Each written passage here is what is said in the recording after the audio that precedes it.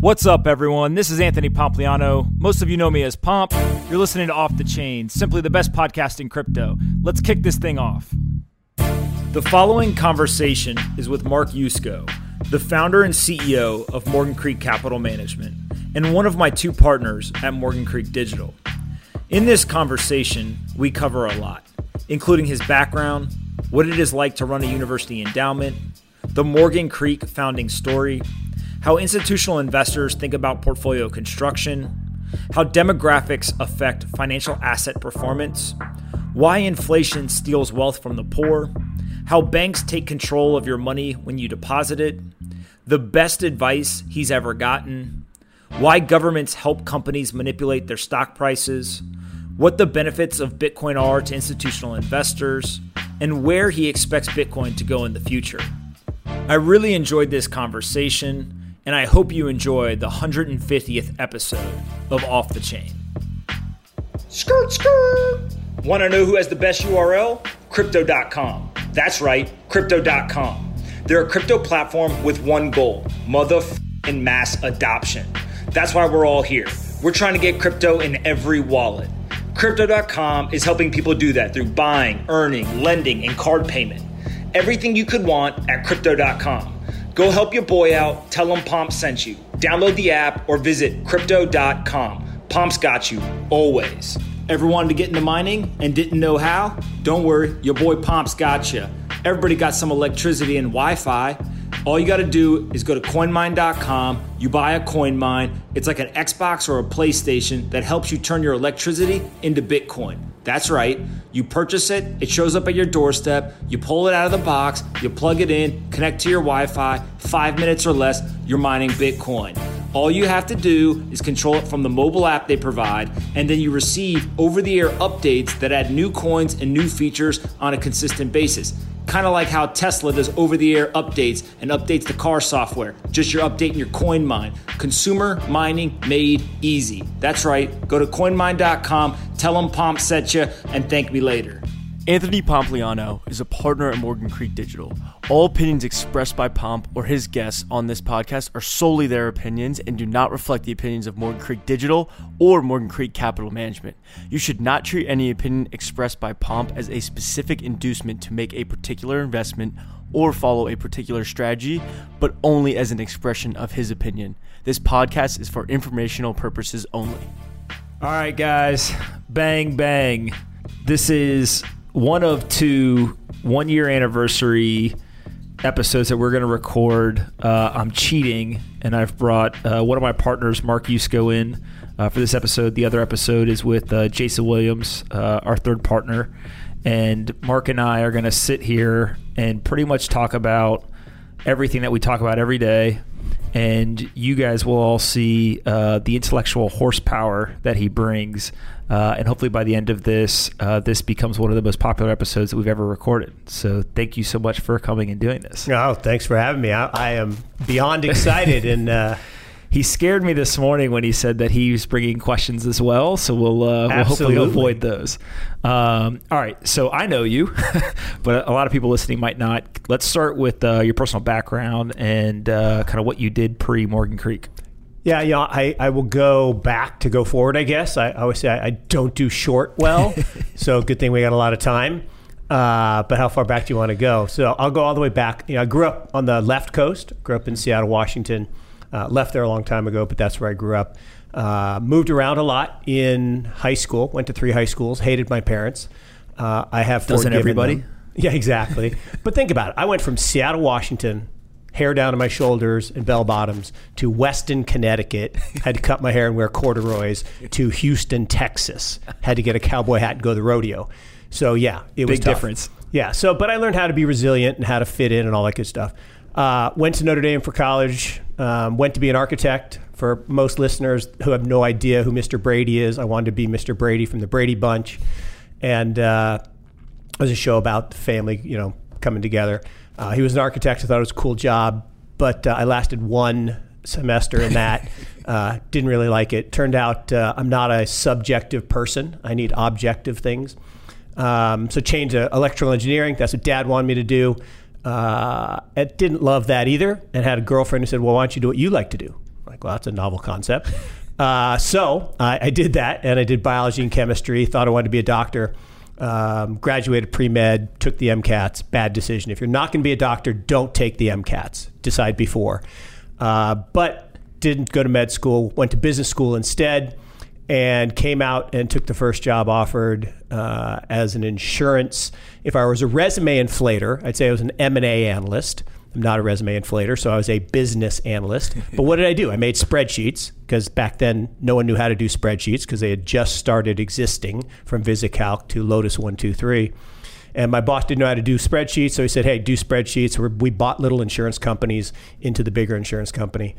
And fate would have it, I say my life is a series of happy accidents. The guy who was doing investments retired, and my boss said, hey, you want to do investing? I'm like, great. So we started managing a fixed income portfolio. And what was interesting about that is we did a little bit of both. We ran some of the bonds in-house, so I learned about how to do analysis on fixed income, but also we allocated some out, and went out to search for managers. So I had my first exposure in searching for talent, and got lucky, hired Dan Fuss before he was famous, legendary bond manager. Hired another guy, Mike Brilli, up in Minneapolis that no one had ever heard of, that had this really cool way of buying bonds that were prepackaged into these deals, but were backed by U.S. Treasuries. So you got a big boost in yield, even though you had real good security. So we did that. And interestingly, and this kind of goes to my whole history of how I got to Notre Dame, is I got a letter. People are like, what the hell's a letter? Like a physical one. A letter, like physical letter with a stamp on it. And it was from my alma mater, from Notre Dame. It said, we're looking for an assistant investment officer. I'm like, I don't know what that is, but hey, I want to go back to my alma mater. So great. So I applied and went down, I interviewed, and it came down to me and another guy to work in the investment office at Notre Dame, which was just being started. And turns out the other guy had equity experience. I only had bond experience. And Scott Malpass, who was the CIO at the time, said, I'm going to go with the equity guy. I'm disappointed, but I didn't really think too much of it. And I had my first experience with everything happens for a reason. There was a reason that happened. And the big reason was, for those next 2 years, Scott really wasn't ready to let people do investment stuff. He just wanted someone to build the spreadsheets and the back office, the infrastructure, which I would have hated, not being a detail guy. And the guy who took the job, hated it. And 2 years later, I had gone to work for an equity manager, was down at Notre Dame talking to Scott, pitching him our product. And he said, hey, you still interested? And I said, yeah. I turned my paper around and said, yeah, write me an offer. I'll sign it today. He unfortunately didn't do that. He actually made me interview again. He made me take a test to make sure I could actually do spreadsheets. And I was a little concerned because we were a year apart at Notre Dame. We lived in the same dorm, same major, pre-med. Two guys end up in investing. Really? We'll come back to that topic, which is a really important topic. Why I think science training is the best training for investing. And I was nervous about working for someone who's only a year ahead of me, and he had this great line. He said, don't worry, it's going to be Batman and Batman. I was like, all right, that works for me. And it was great. So I went, spent 5 years at Notre Dame. And what was great about it is, I'd gone to work for two professors at Northwestern. We ran a value investing style, and we had $1 billion, back when $1 billion was a lot of money. And these were like the first professors that spun out of the university to manage money. And one of the cool things about it, and it'll come back to when we start talking about technology, is they were using technology in a way that no one had before in investing, in that they were running screens of stocks using the VAX computer, the big giant mainframe computer at Northwestern. So they're professors during the day, they ran these screens at night, and they had this business on the side that made them way more money than what they got from the professor, from being professors. And they built this great business. And I probably would have stayed there forever. We had a nice little business. The top guys kept all the money. Us young guys would have eventually got something. But I wanted to go back to the alma mater. And there's this story I tell that is true, that Lou Holtz was the coach at Minnesota at the time, football coach. And he had a lifetime contract unless Notre Dame called. Notre Dame called. He went back to, he went to Notre Dame and had a great career there, 11 years. And I had the same thing. I probably would have stayed at Discipline Investment Advisors, but I wanted to go back to Notre Dame. And the cool thing, again, things happen for a reason, is I thought investing was all about stocks and bonds. It was just about analysis and picking stocks and bonds. And when I got to Notre Dame, I realized, geez, that has hardly anything to do with it. Investing is all about the big picture, about asset classes, and about getting out in front of big demographic and secular trends. And that's what we did. And we did a bunch of things at Notre Dame that to this day I tell stories about that were really amazing. I mean, we started looking at international private investing long before other schools, and we followed Stanford into some venture capital deals that were extraordinary, one being Google. We literally gave this company that no one had heard of at the time called Sequoia. Now everybody knows Sequoia. And Michael Moritz had never done a deal at the time. He was a brand new guy at Sequoia. And we gave him $5 million. They took 10% of that, put it in this little company called Google. And at the time, people were like, Google? It's a stupid name. And why do we need Google? There's 20 search engines. We got Alta Vista. We got Web Crawler, my personal favorite. Why do we need Google?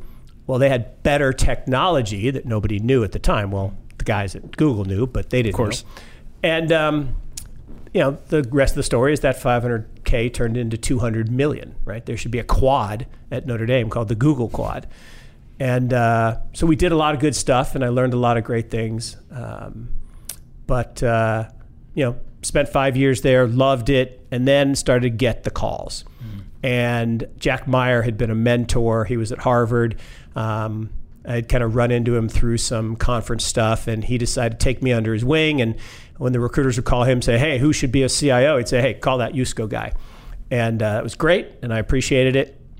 And Chicago called, my other alma mater, my business school alma mater, and interviewed there and looked at that. But then North Carolina called, and I said to my wife, there's a job in North Carolina, I should take it. I said, don't you want to know what it is? She said, no, I just want to live in North Carolina.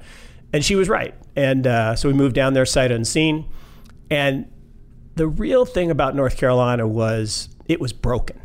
Right? If I had gone to University of Chicago was a good school, had a good board, had a good portfolio, good performance. The great thing about going to North Carolina, it was totally broken. 84th percentile in performance. They had like 11 managers. They had no diversification. It was managed by a board of 11 guys. No, all guys, okay, and 9 of them from the same fraternity. Now, so this is, 97? 97, 98, yeah. Right, you go and take over the endowment at University of North Carolina. Yes. And this board, go ahead and explain more about think about it. So we all know that diversity of thought is a good thing and new ideas is a good thing, but they had 9 guys from the same fraternity, all roughly the same age, no diversity on the board at all. And they would get together 3 or 4 times a year for a football game or basketball game, and they would try to time the market. Great strategy, right? Yeah, great. And the technical term is they stunk. Yeah. In fact, they stunk so badly that the guy right across the street behind us, Julian Robertson, had stepped off the board and said, guys, you are terrible at this. So just give me 5% of the endowment and I'll manage it and do great things. He actually turned that 5 into 17. More on that later. But they really needed help. And so the chancellor at the time, Michael Hooker, one of the most visionary guys I've ever met, said, come to North Carolina, help us build this. And I use the basketball analogy since it's, the mecca of college basketball. I got there the first year and everything, reverse tomahawk slams. Everything we did looked like a genius. Now, not because we were doing anything smart, but just because things were really broken. Second year layups, third year free throws. Fourth year had to take a jump shot. It wasn't until the 5th year we had to take a 3-pointer. So we went from basically me to a team of 8 investment professionals over the course of 7 years, built out the back office. We actually spun ourselves out of the university into a private management company and did some fun things. For those that don't understand, explain the difference between having the endowment inside of the school versus the management company outside, because a lot of schools have kind of pivoted to that model, and just what the difference is. Yeah, it's an important difference. One of the funny things, so I get down to North Carolina and we start to do things like introduce an investment policy. I mean, you're laughing. They didn't have an investment policy statement. I'm laughing because I know this story and it's fantastic. So you have to tell the whole story. Okay, so the crazy thing is, so I come in and I will admit I was a little raw. I was young, and I was 34 years old, and I didn't really understand politics. And so the first thing I did is I did my first 100 days report, like the president does. And I said, here are 40, recommendations. Now, what I should have said was 40 observations, because recommendation implies that they were doing something wrong. So they took it negatively. So I got a little chastised for that. But the second thing I did is I introduced this idea of an investment policy. Again, not a novel concept, and everyone had one. And so I started January 1998, all through 99. Things were going well. We were super long, super strong, super concentrated in small caps and international, and we crushed it. And what people forget is back in the fourth quarter of 99, the Fed actually put $500 billion, back when $500 billion was a lot of money, into the economy to try to ward off Y2K. Everybody was afraid that literally the world was going to shut down on December 31st, 1999. And so we did really, really well, and we got really overweight domestic equity, international equity, small caps. And so I go into the board in February of 2000, and we had this board meeting, and a lot of things were happening. One, stocks were super overvalued, and the forward projected returns looked really unattractive. And I showed this chart from GMO, Grantham Mayo Van Artelu, and it showed that the expected return for U.S. stocks for the next decade was minus 1.9. And my board chair said, Mark, that's impossible. That could never happen. And in fact, you're not allowed to use the letters G, M, or O in a sentence ever again because this guy's always wrong and he's going to be wrong. And I said, all right, okay, fine. But our policy says that we're super overweight U.S. stocks. We need to trim back to the policy guidelines. Basically, what you're talking about is there's an investment policy that had certain targets of asset allocation, and you had made investments. They'd grown so large that they had gone outside of those boundaries. Yep. If you follow the policy, you Time rebalance. To rebalance. But if you are going to meet up with your buddies and make stock picks, then keep doing what's working. Keep what's working. And the thing is, no one likes to rebalance. Yep. Everybody likes to think trees are going to grow to the sky and what's going to work yesterday is going to work tomorrow. And we actually know in hindsight that's not the way it works. Of course. And you should definitely rebalance. So I go into this board meeting and say, hey, it's time to rebalance. Now, are you kidding? These are our best managers. Why would we take money away from them? I said, because that's the policy. That's the discipline. And they're like, you know what? We don't like this word policy. You introduced this idea of policy. We're the board. So I want you to change that word from policy to guideline. So I had to literally go to the lawyers and change it to investment guidelines. So another meeting in May, and now I said, you can't do anything. So in May, the market started to roll over in March, starting to go down a little bit. The tech wreck was just starting. And they're like, all right, fine. You can go to the top end of the new guidelines, but no more, because these are our best managers. No way we can take any money away from them. And I come back in September, and they're like, get this shit out of here. Yep. And change that word back to policy.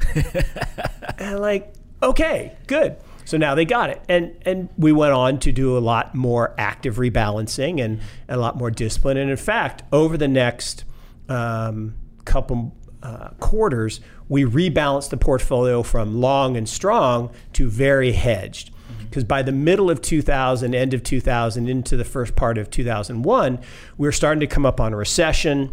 People didn't really see it coming, actually kind of like now. And we said that it was time for getting hedged. And so I go to the board meeting, I say, all right, we want to add hedge funds. I'm like, well, that's going to be a problem. I said, well, why is that? I said, well, we banned hedge funds. What do you mean you banned hedge funds? Well, back in 1996, Julian Robertson, again, had taken the assets from the portfolio and he had grown them to a really big weighting, but he had a bad year in 1996. He was down 9%. The market was up a few percent. And Business Week wrote this article called The Fall of the Wizard. And it basically said that Julian was washed up. He'd never be good again. He was up 100% the next 12 months, but who's counting? And so I said, well, that seems like a really bad plan, but okay, fine. No hedge funds. So we'll have no hedge funds. We'll have opportunistic equity, long short equity, enhanced fixed income, and absolute return. And the chancellor looks at me and says, that's just nomenclature, right? I said, yeah. He says, good, as long as we're clear.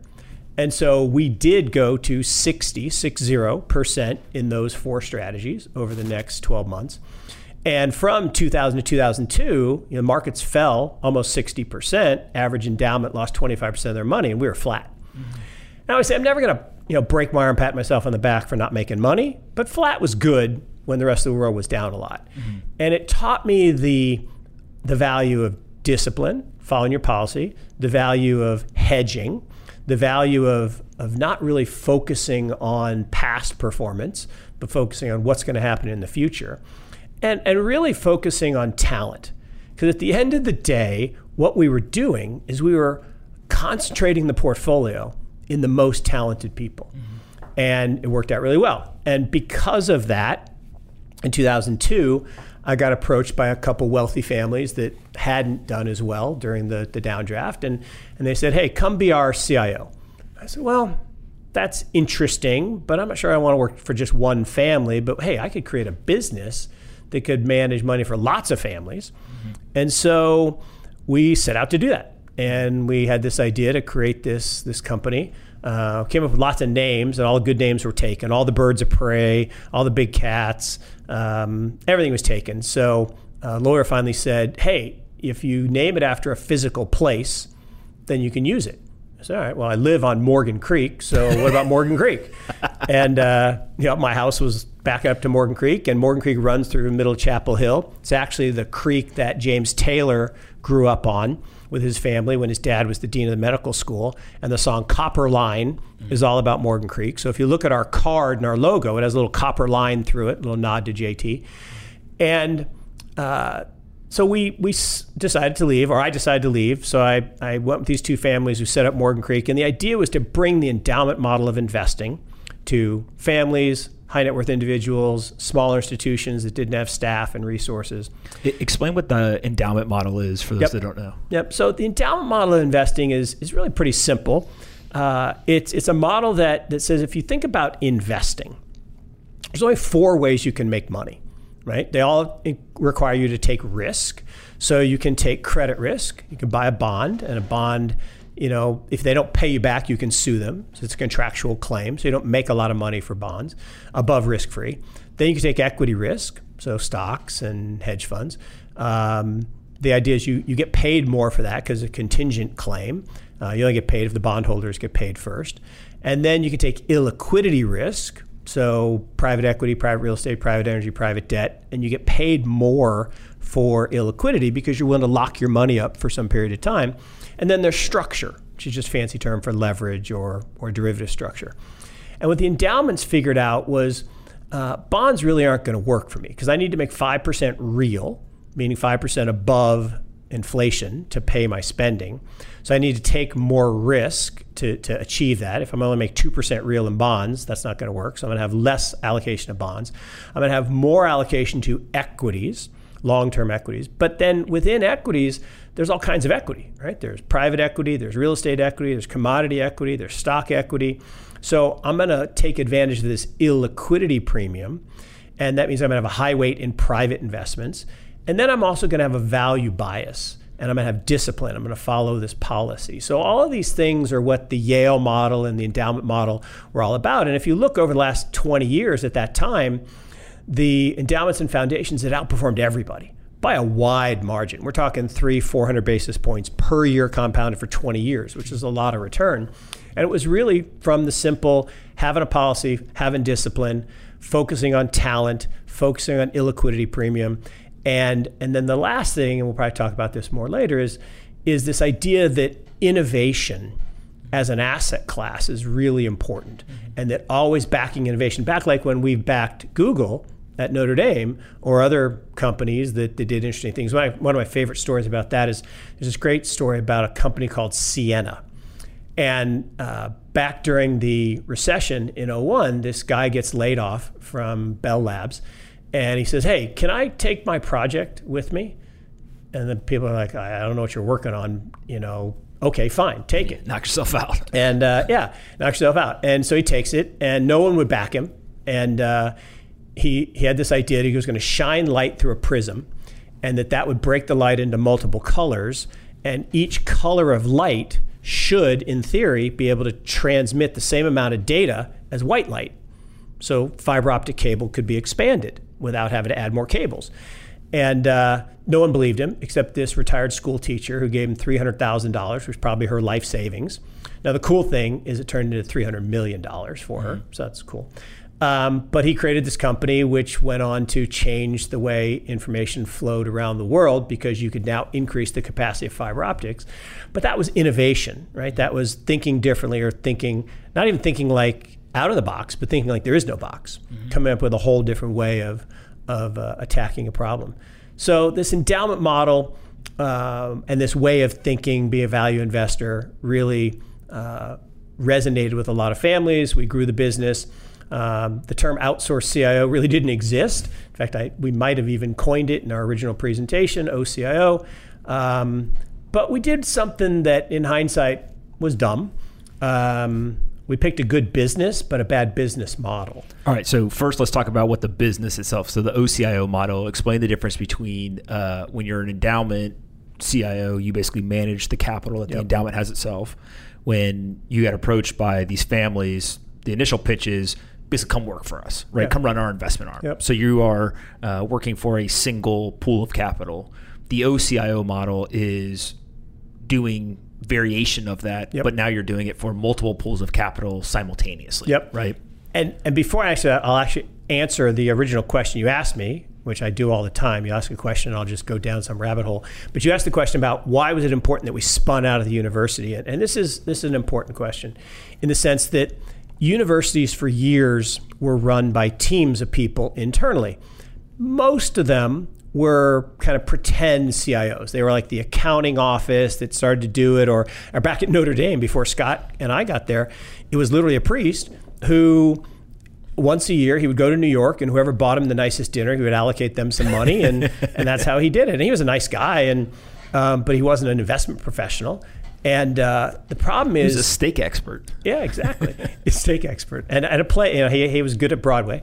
And I said, really nice guy. The funny thing is he actually got the job, his greatest title ever, as Procreator General at the Vatican, which is like the top finance guy at the Vatican. Interesting name. But what's interesting about it is if you think about the pay scale at a public university or any university, it's pretty low. And so you're not going to attract the best talent. And so you're doing the best with what you can. And so there are two ways you can fix it. One is you can allow people to consult, like a med school prof that sees patients on Fridays, or a dental school prof that drills teeth on Wednesdays. So one of the things they did for me is they said, okay, you can consult, right? We'll pay you your salary, but then you can consult to wealthy families. And I did that, and it supplemented my income, which was nice. But the second thing is, when I went to hire my first guy, it's amazing. So I found this guy, and he was a Moorhead Scholar, which is the top scholarship at UNC. We'll probably talk more about that kind of stuff later. But he was amazing, right? He was being recruited by Goldman Sachs. He had been voted Greek Man of the Year. I mean, really impressive guy, top of his class. And I wanted to hire him. And he was willing to stay and work for us for $35K instead of $50. This back in 1998. And because his girlfriend was a year behind and still at school. And I go to the university and say, okay, I want to hire this guy. And I said, well, you don't have that position. I said, what do you mean? I said, well, I just want an analyst. And I said, well, what do you mean? I said, well, an analyst, an investment analyst. So, well, you don't have that position. I said, well, okay, but the state, has an investment management firm, and they've got that position, and I could just borrow their position description from the state files, because you had to do everything through the state because we're a state university. And they said, well, they manage money. I'm like, well, what the heck is our $1 billion? I'm like, well, but you don't physically manage. I'm like, oh, we allocate to other people and they manage, but we're still managing money. Make a long story short, they wouldn't assent. They said, you could pay him $22,000. I said, but I won't get him for $22,000. I need $35,000. They said, sorry. So the attorney, the guy who helped me with the guidelines thing, said, hey, there's this thing. If you hire someone as a consultant, then you can pay them whatever. So we literally had to sell him to a temp services agency and then rent him back. And we paid $35,000 plus 15%. So we ended up paying 15% that we shouldn't have, but we were able to hire him. And so getting talent is really important. And what Yale and Harvard, and Harvard's the epitome of it, is they spun the whole organization into a management company, and it allowed them to attract the best talent. So we followed suit, and Duke had done it, and if Duke does, then Carolina's got to do it. And so we spun into a management company, and it allowed us to hire better talent.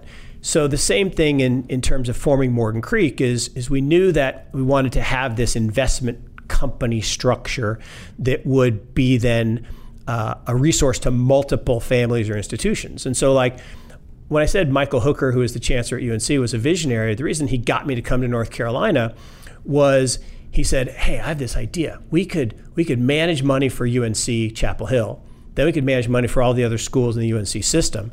Then we could manage money for other public universities around the country. Heck, then we could manage money for the alumni. We could create mutual funds, and then we could take it public. I'm like, that is a guy I want to hitch my cart to his horse.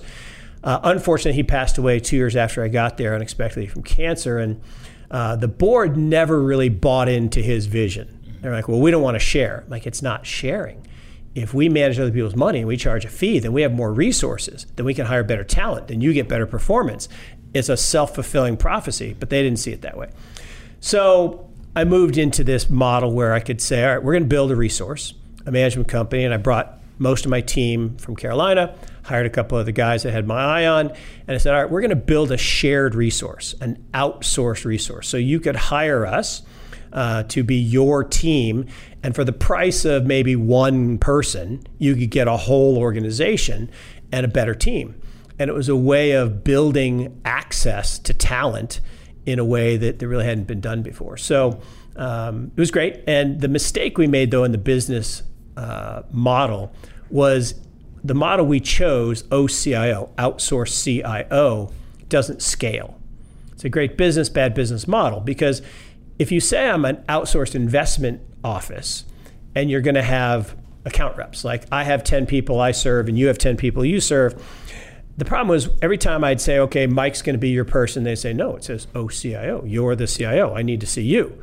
Well, I can only see like 15 people. So we capped our growth. Mm-hmm. Whereas other firms like Cambridge Associates and Northern Trust figured out if we have more equal-based people, senior investment people, but not the CIO, then we can have lots of people, have 10 people, and we can scale to hundreds or even thousands of clients. Because it basically comes down to what people think they're buying, right?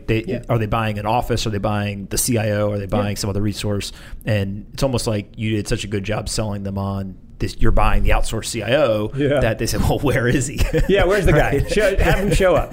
And sure. And look, it was a great run, and we really enjoyed it. We still have some of that business today, 15 years later. Hard to believe it's been 15 years, but Morgan Creek just turned 15. Just turned 15. We just celebrated our 15th anniversary, which was pretty cool. Absolutely. All right, so you do the OCIO stuff. Obviously, you start to realize, hey, this is great, but I want you to tell a story about how you get from the OCIO model to more of kind of a dedicated fund model. Yep. And some of the challenges of tracking down wealthy people. Oh, no, it's great. So, we start with these handful of families, and then grew that to a number of families. But we launched in July of 2004, and November, that's when Thanksgiving is, November of 2004, literally we're trying to get a deal done for $1 million investment in an energy fund. And we had to track down the patriarch of this one family on a yacht in the Mediterranean, trying to use faxes and ship-to-shore radio, and realize this is stupid, right? So we need to have a vehicle where we have discretion. Because one of the challenges of investing with talent, the best hedge fund managers, the best venture capital managers, when they give you access, you have to take it. You don't have time to go, touch everybody and ask, do you want this or not want this? Because you have to then educate, this is the best person. When Blue Ridge opens up, they got a small window, you need to grab that capacity. And so we said, all right, here's what we're going to do. We're going to create these commingled vehicles. And so for hedge funds, for private investments, for venture capital, real estate, we're going to create these commingled pools, and all the families are going to participate in those. If you still want to have custom hedge funds or custom individual funds, fine. But the bulk of the exposure's got to be in these commingled vehicles. So we set up, Morgan Creek Partners to do private investments. We set up the Opportunity Fund to do hedge funds. We set an absolute return fund. And we did these commingled vehicles, or fund of funds. I like to call them manager of managers, because we were actually managing the portfolios. And we had a unique model in that 75% of the money was with external managers. 25% was with co-investments. And we would co-invest in deals or in individual ideas side by side with the managers. And that turned out to work really, really well. And so over time, some of our biggest investors said, hey, we love what you do in fund of funds, but what we really love is this idea of co-investing. And so we created co-investment vehicles. In fact, you and I met through a co-investment that we'll probably talk about later. And what was interesting is, at first, people were resistant, right? Because they felt that they were going to lose control. They wanted to make individual decisions. And what we got them to realize is it wasn't the individual decision of whether you're in manager A, B, or C. It was, are you moving into energy at the right time? Are you moving out of stocks at the right time? Are you moving into venture capital at the right time? Are you going into tech or healthcare? And so once they got comfortable with that, and once they had a relationship that they felt comfortable with, we moved them towards that business. But it was really this idea of accessing talent. And I say all the time that I literally, for most of my career, 30 plus years, I've had the best job in the world. I get paid to go around the world and talk to the smartest people in the world about investing. How awesome is that? I mean, literally, I've talked to Nobel laureates. I've talked to, some of the greatest investors of all time. I've been mentored by some of the greatest investors of all time, like Julian across the street. What a blessing to spend, a decade or more with that guy. I could go see him anytime I wanted. He would give me ideas. He would give me, philosophy, and he'd give me instruction. He'd tell me when I was wrong. But you learn so much by going out and interacting with really talented people. And it's also pattern recognition, because if you don't see everybody in the business, then you don't know what's good and what's bad. In fact, a good story about that, one you might not have even heard. I don't know. You've heard most of my stories, but this one might be unique. So the first family that hired us, one of the challenges they had is they had a really bad experience in private investments. Well, the reason is, very simply, is back in 2000, right before they hired us, they had met with 34 private equity groups, and they had hired 17 of them. Now, they committed 3 deadly sins in investing, and I'll ask you which one was the worst. All right. So was the worst that they only met with 34, okay, because there were actually 450 in the market that year, but they met the 34 that Credit Suisse and Merrill Lynch brought to them, because those are their marketing people.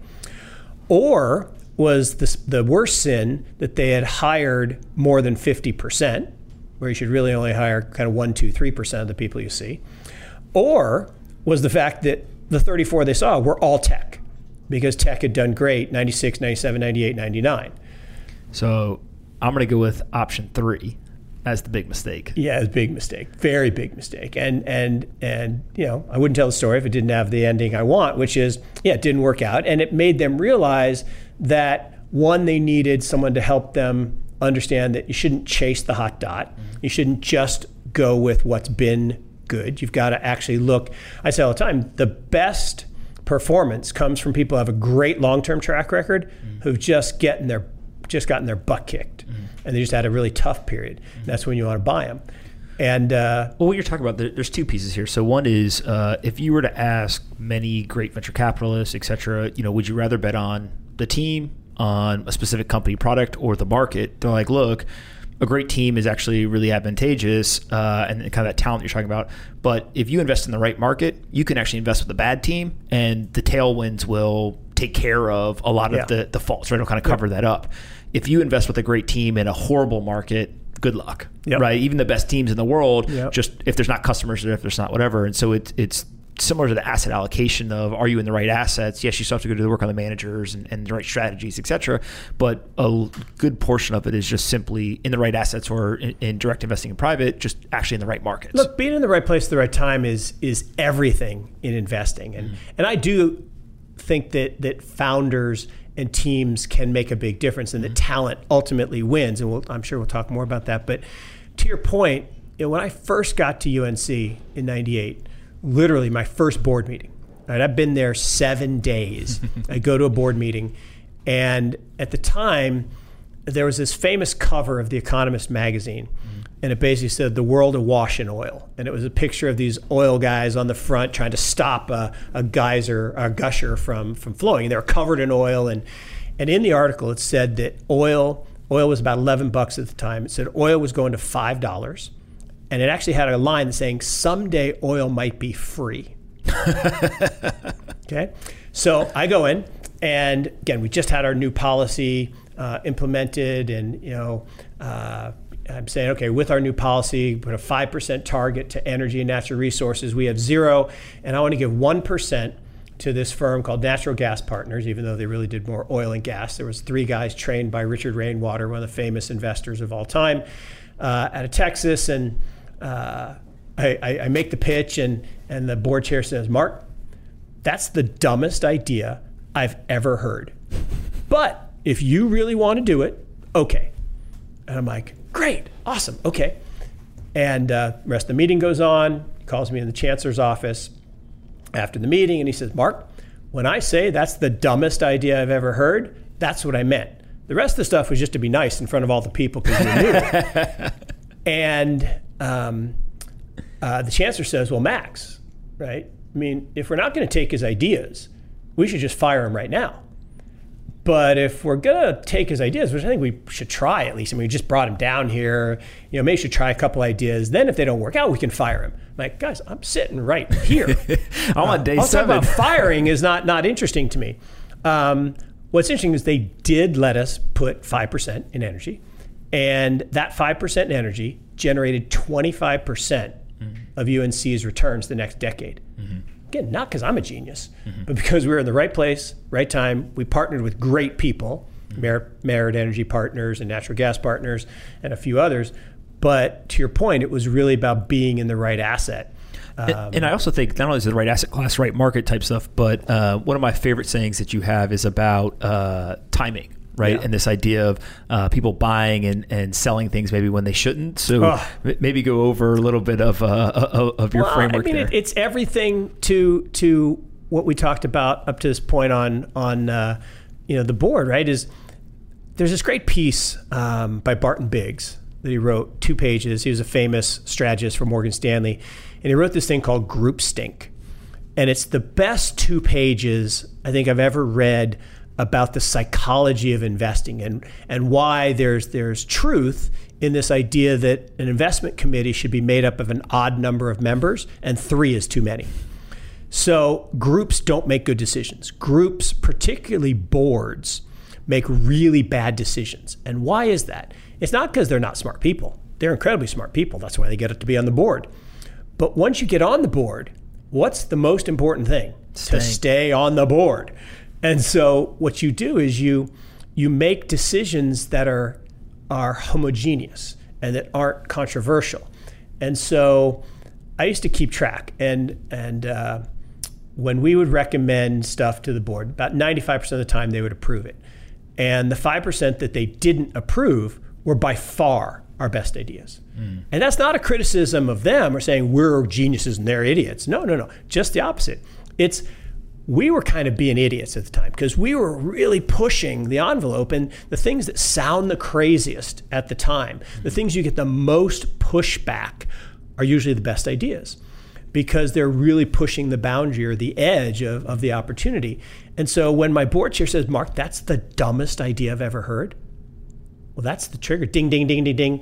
That they do ring a bell when it's time to go, because when everybody's telling you that something is terrible. That's one thing I love about Twitter, right? Is I can put an idea out there and I get instantaneous vitriol or hatred. I'm like, ooh, that's a good idea.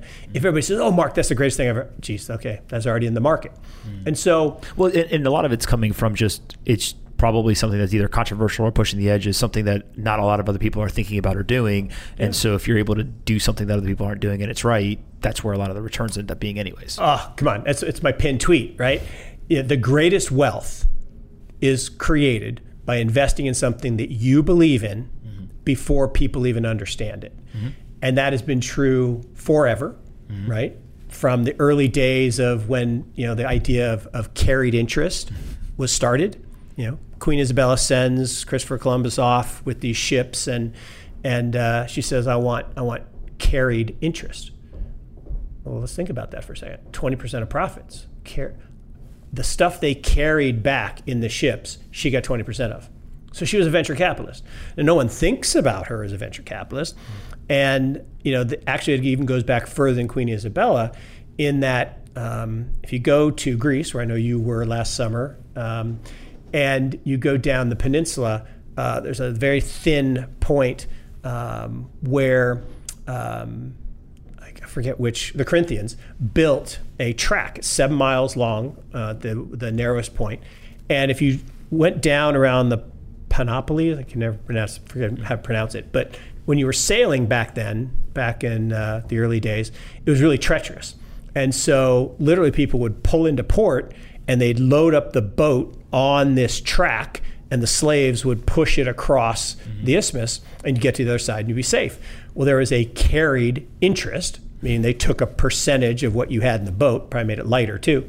And so that idea of sharing the wealth came from an idea that no one had really thought about, or again, thinking outside the box. But in terms of investing and timing, it's definitely clear that the best investment ideas are the ones that are the least popular.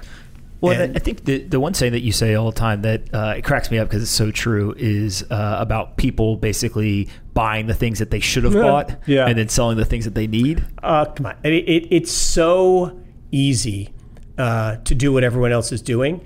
And when is it easy to do what everyone else is doing? Well, after something's gone up. So human beings do two things really, really well. One, to your point, is they buy what they wish they would have bought.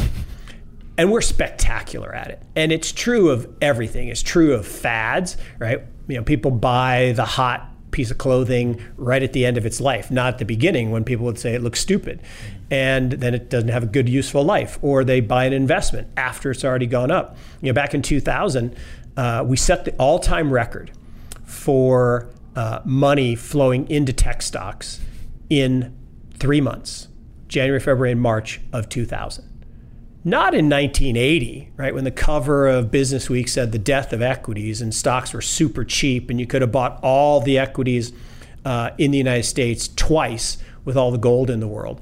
No, nobody bought stocks then. They waited 20 plus years until they had gone up, and they had gone up a lot, and people piled in and bought Cisco at crazy prices and then watched it fall 90+%. And so human beings are spectacular, buying what they wish they would have bought. But the second thing they do, which is equally bad, is they sell what they're about to need. And so, you look at let's take energy right now. Energy stocks are on their ass. Everything is everyone's hates energy, and electric cars are going to be the next great in 20 years. It's going to take a long time to get rid of the internal combustion engine. Even if we should get rid of it faster, it's just going to take a long time. And so oil is going to be with us for a long time. And there are a lot of oil companies that have just gotten obliterated, and everybody's flowing into FANG. And I say, right now you should be selling FANG, Facebook, Amazon, Netflix, Google. You should be buying FANG, Diamondback Energy, because nobody wants to own it. Same thing with hedge funds. Hedge funds have underperformed during the QE era. They've had a horrible performance because it's tough to short stocks. Because the idea of shorting is you're supposed to sell short companies that are bad. And usually companies that are bad go out of business. But if you artificially suppress interest rates and make money free and allow companies that have no business borrowing money to continue to borrow money to stay alive, then shorting stocks is really hard. And so hedge funds have struggled But right now we're at the precipice of a really tough period in markets where you're going to wish you were hedged. Mm-hmm. And it's just like back in 99, 2000, 2001 when I was at UNC and telling them they need to get hedged. They're like, no, I want to give money to Tom Marsico because he's been up. Like, well, right. And I think part of it is, it goes back to, when you're sitting there, you're saying, look, equities over the next 10 years, negative 1.9%, and they're saying that's impossible. Right? It is, humans are very revisionist in history, right? In terms of when they look back, it's, of course, this is going to continue. Yep. Right. And they will even say things like, well, it won't continue forever, but it's going to continue for the next 5 years or the next 10 years. Right. It's this the market shift, or I think, Ray Dalio recently wrote this thing about paradigm shifts where timing those are really difficult, but actually kind of looking around the room is a great signal as to when maybe I should be thinking differently than everyone else in this room, because they are so excited that if everyone is excited, it may pay to actually not be as excited as they are. Yeah, it's really interesting too, because you hit on a really important point, and it's subtle that people don't think about, is doing the opposite of everybody else all the time is a really bad strategy, right? And Soros has a great quote about this, is that the trend actually is your friend. The only time it's not is at inflection points. Mm-hmm. And one of the things that's interesting is you don't want to just resist the market's movements or the trend, or whether it's a secular move or a cyclical move, just to be contrarian. So being a contrarian for a contrarian's sake is a dangerous strategy. But what's really important is the subtle point you said, is when you're looking around the room and suddenly everybody is leaning one way or everybody's on one side of the boat, that's when it starts to pay to start walking towards the other side. Mm-hmm. Not necessarily right away, but pretty quickly. And making those decisions at inflection points, and people say, well, how do you know when there's an inflection point? Well, inflection points are really cool in the sense that they advertise themselves. It's like a phase shift, back to chemistry. It's like a phase shift between water and ice, or water and steam. Is what happens is right before that shift, the atoms start to vibrate very rapidly. And the same thing happens in markets. Markets have low volatility during a trend. And then what happens is they start to have really high volatility. So if you look at, just take last week in the equity markets, we were up 3%, up down 1%, up 2%, down 2%. And that volatility tends to spike right as things are about to shift or change. For those that are only used to the crypto markets, those are big movements in the equity world. Yeah, exactly. In crypto, that's like an hour, but exactly. But huge deal in the equity markets. Exactly. So another piece of this, I guess, is you said it. You don't necessarily need to shift immediately, right? So when you kind of get that the gyration of the markets or the volatility, the other thing that I see a lot of people, especially right now, given that there's some people yelling and screaming, saying, "Hey, there's some gyration going on," is you don't have to go from long to immediately 100% short either, right? There's an element of making a move to cash, for example, is actually a decision. It is an investment, right? And what you're doing is you're basically taking risk off, and you are not necessarily betting on the inflection point, but what you're doing is you're hedging yourself to some degree. And when something does happen, right, let's say the markets do roll over, the people who have done that have actually positioned themselves the best, because they're the ones who have all the liquidity and can buy when everyone else is selling. Again, such an important point. And if you think about the greatest investors of all time, they are very judicious in their use of cash, and they don't view cash as not an investment. The industry has gone to this point about, unless you're fully invested, you're not a real investor. Well, no, that's silly. Cash is an investment. It's a choice, to your point. And being short is a really tough business. Shorting companies. John Griffin, who ran the famous hedge fund Blue Ridge, described it best. It's like playing chess. If you try to short during the opening, there's three phases of a chess game: the opening, the middle game, and the end game. If you try to short in the opening, it's just a waste of time, because you have no idea. You and I start a chess game. We have no idea who's the better player at the beginning. It's just a waste of time. In the middle game, where the strategy is coming and the big moves are being made, that's when it can just be lethal because it can go against you really badly. It's only in the end game, right, where you know who's going to win when you want to short. And so you get signals in equities as to when that end game is occurring. And I'm sure we'll talk at some point about Tesla and all that. But I think about this all the time in that if you think about cash, I even have a hashtag for it, cash is king, that I like hashtags, by the way. Cash is king in that the reason it's king is it has very high option value. And somebody, I can't remember who it was, it'd be better if I could remember, give them credit, but they call it market Valium because it takes the stress out. If you're fully invested or fully short, you have stress, right? And if it goes against you, you might make bad decisions because you're trying to stop the bad things from happening to your portfolio. Whereas in cash, you just get the ability to sit back and watch and observe. And then to your point, when you have liquidity, when no one else does, you win. I mean, think back it's to... It's the kill shot. Pardon? It really is. It's the kill shot, it is right? In markets where if nobody else has liquidity and there's a liquidity crunch and you're the one sitting there with liquidity, you dictate. Well, you not only do you dictate, you get to buy all the best assets because no one else can buy them and you can. They're at the perfect price, a huge margin of safety. You get all the upside. And you also get flexibility in how you structure.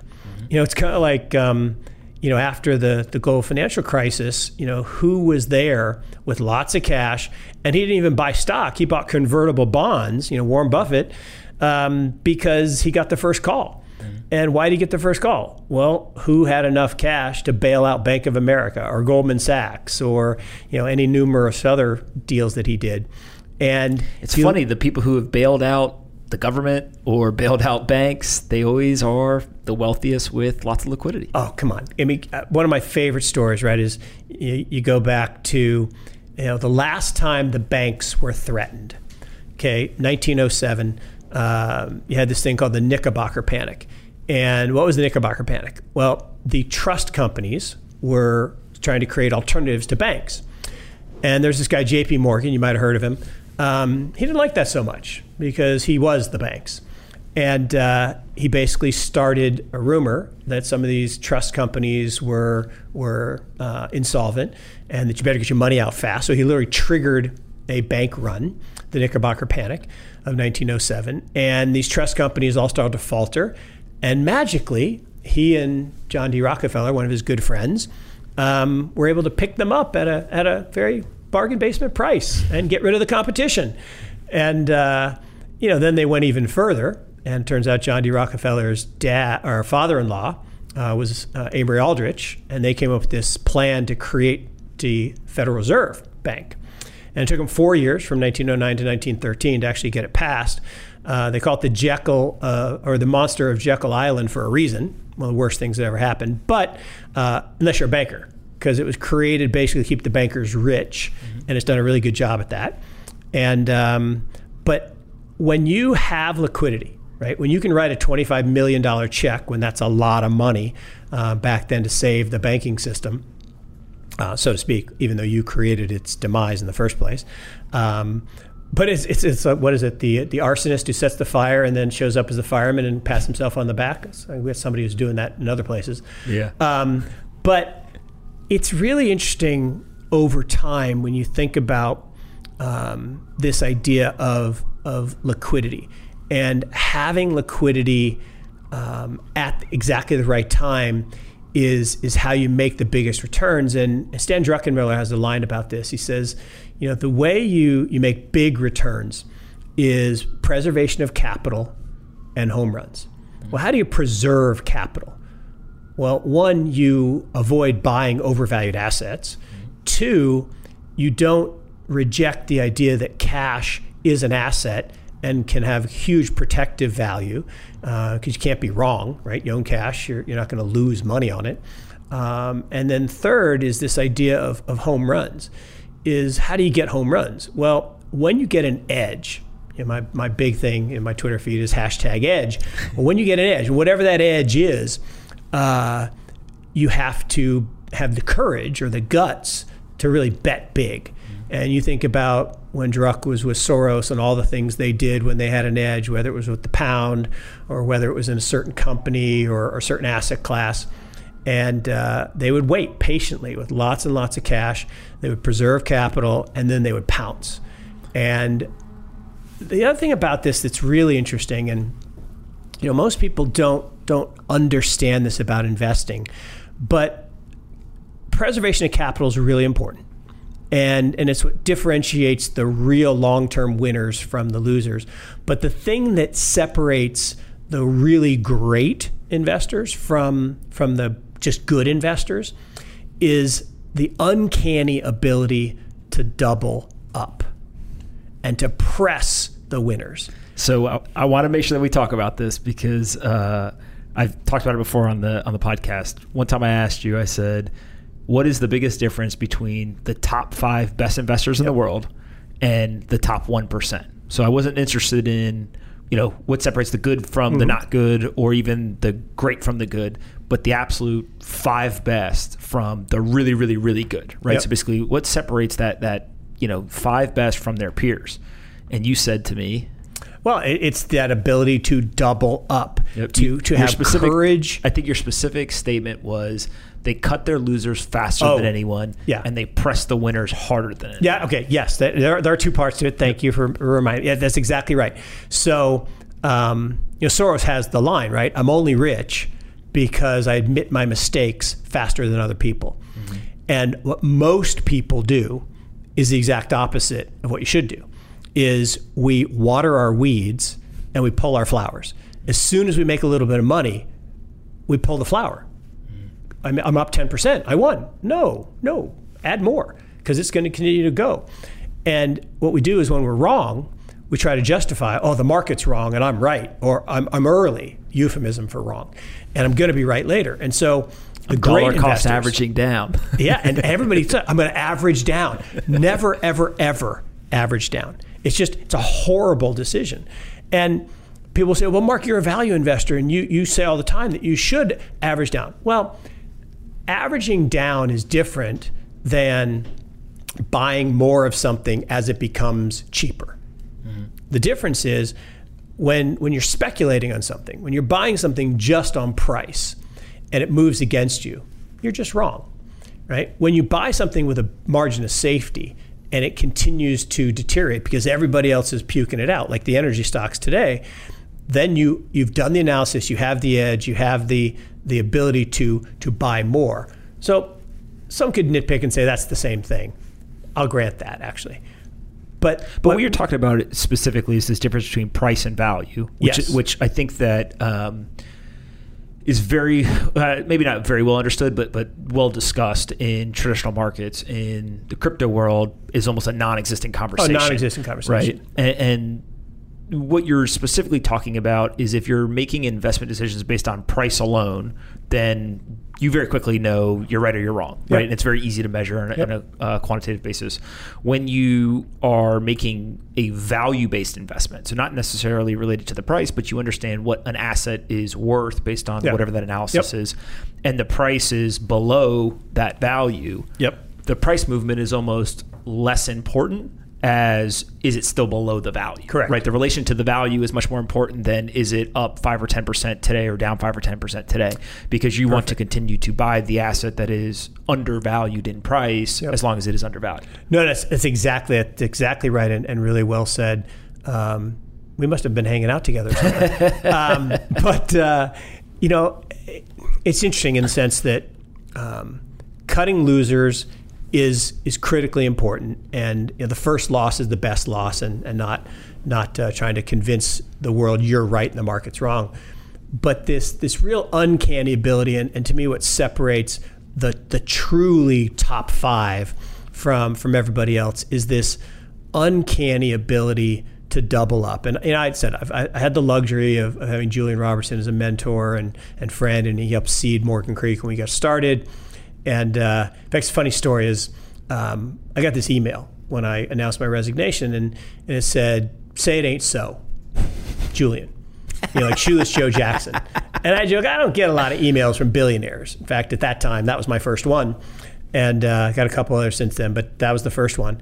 And hit the bid. And I came up to New York and walked in the building across the street, went up to the 48th floor. And I joke, I thought I was going to get my Nike shoe deal. And people say, what are you talking about? I'm like, well, Nike shoe deal works like this, is the coach at the university doesn't make a lot of money from the university. He gets the money from his Nike shoe deal and television and radio and all this stuff, or an alumni slush fund. And so I figured that Julian was going to say, hey, Mark, I know we can't pay you enough, but we'll find a way to get you some more money. And instead I walk in, he comes out, he puts his arm around me, he says, Mark, I'm surprised you lasted that long. I like you and I want to work together. Like, I'll hit that bid. And so he got better than a Nike deal. Better than a Nike deal, way better.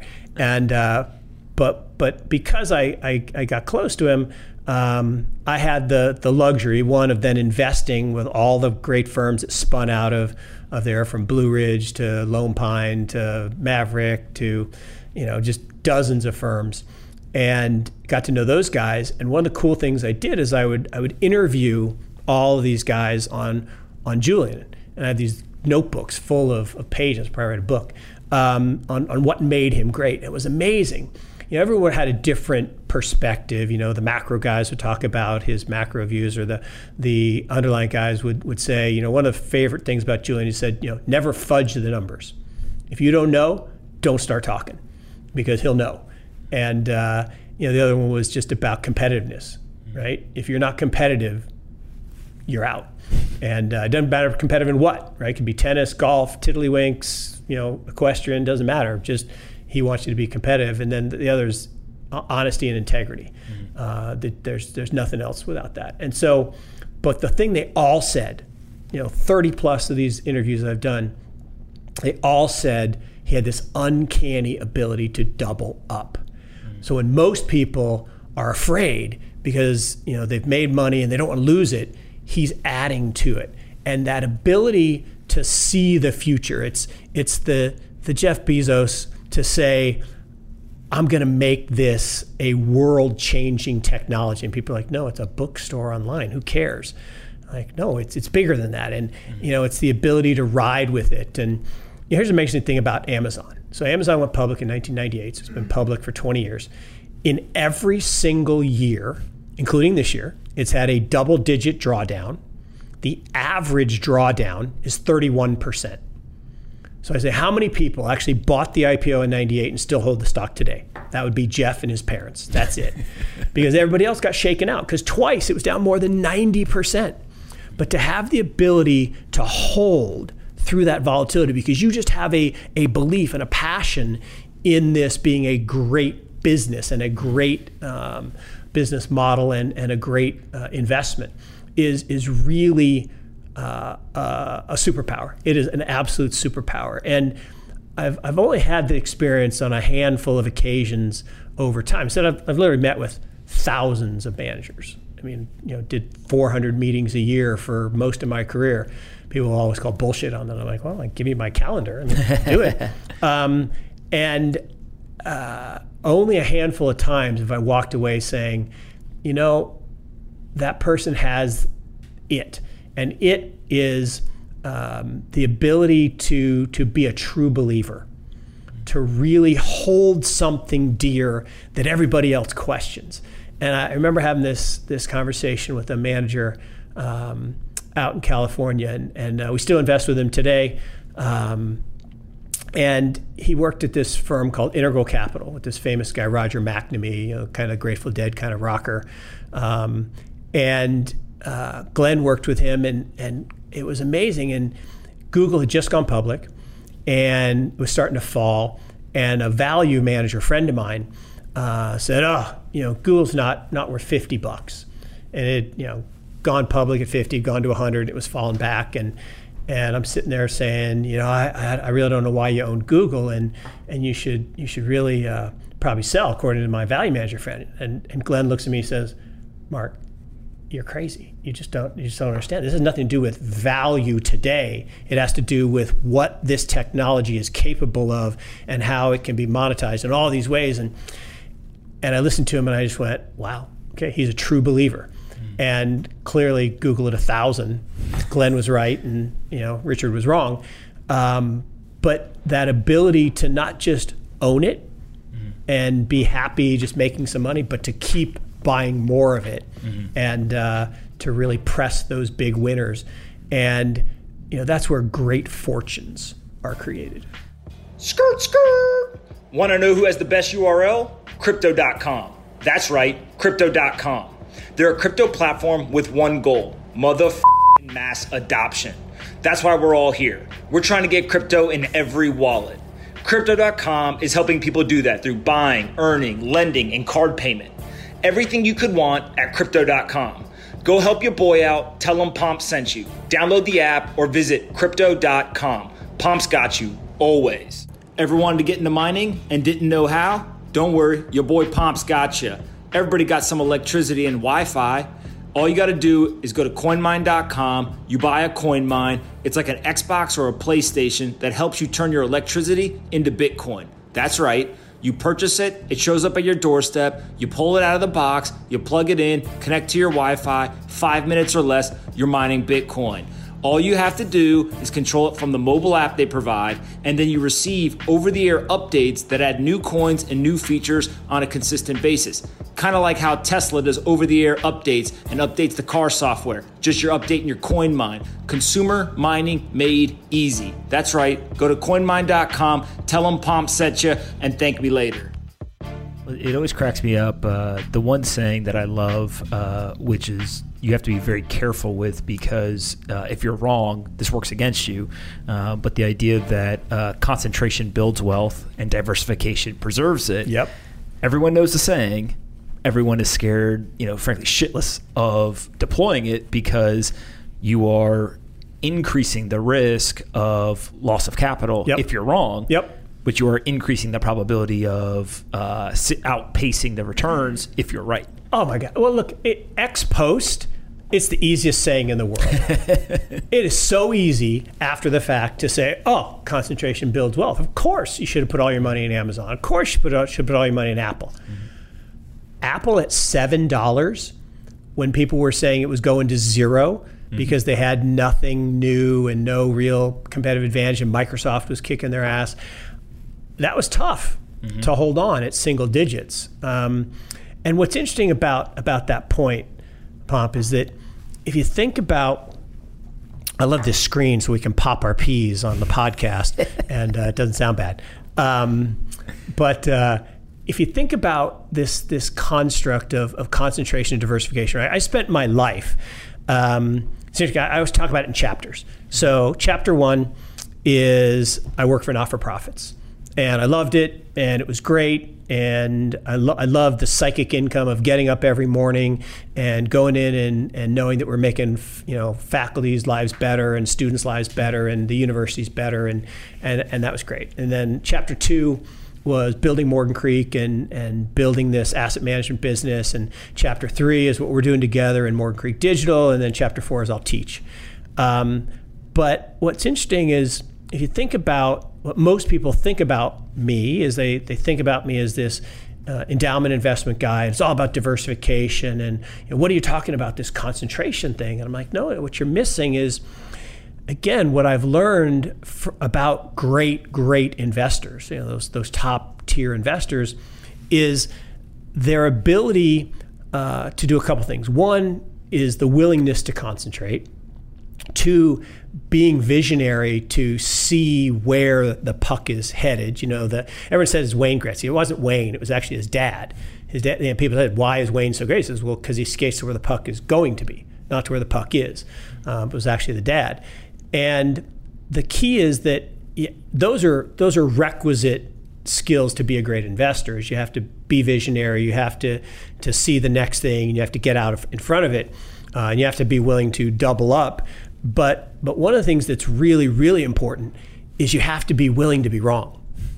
And so many people are paralyzed at the thought of being wrong. And Twitter's full of this, right? People go back and they'll search through my Twitter feed and say, you were wrong a year and a half ago when you said this. I'm like, what are you talking about? Of course I was wrong. I'm wrong all the time.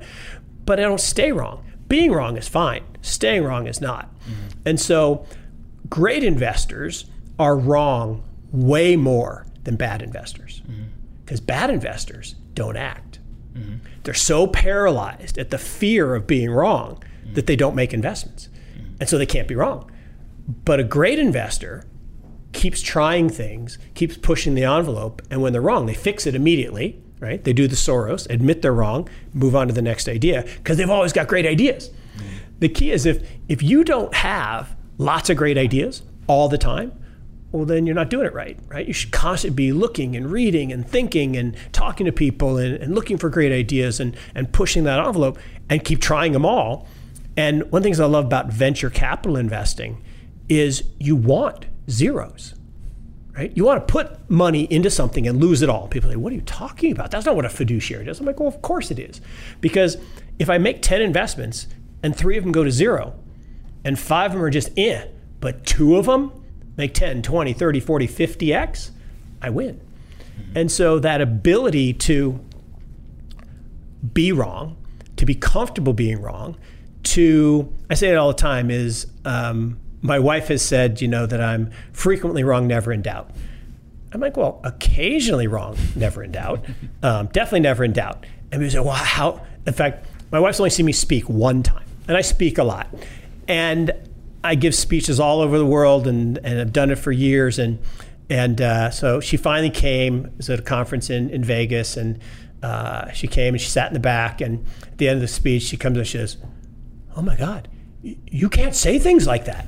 I'm like, say things like what? She says, "You say things with such conviction, like you're sure." I'm like, well, what's wrong with that? She says, well, people will believe you. I said, well, that's actually kind of the idea. She says, but what if you're wrong? I'm like, well, then I'll change my mind.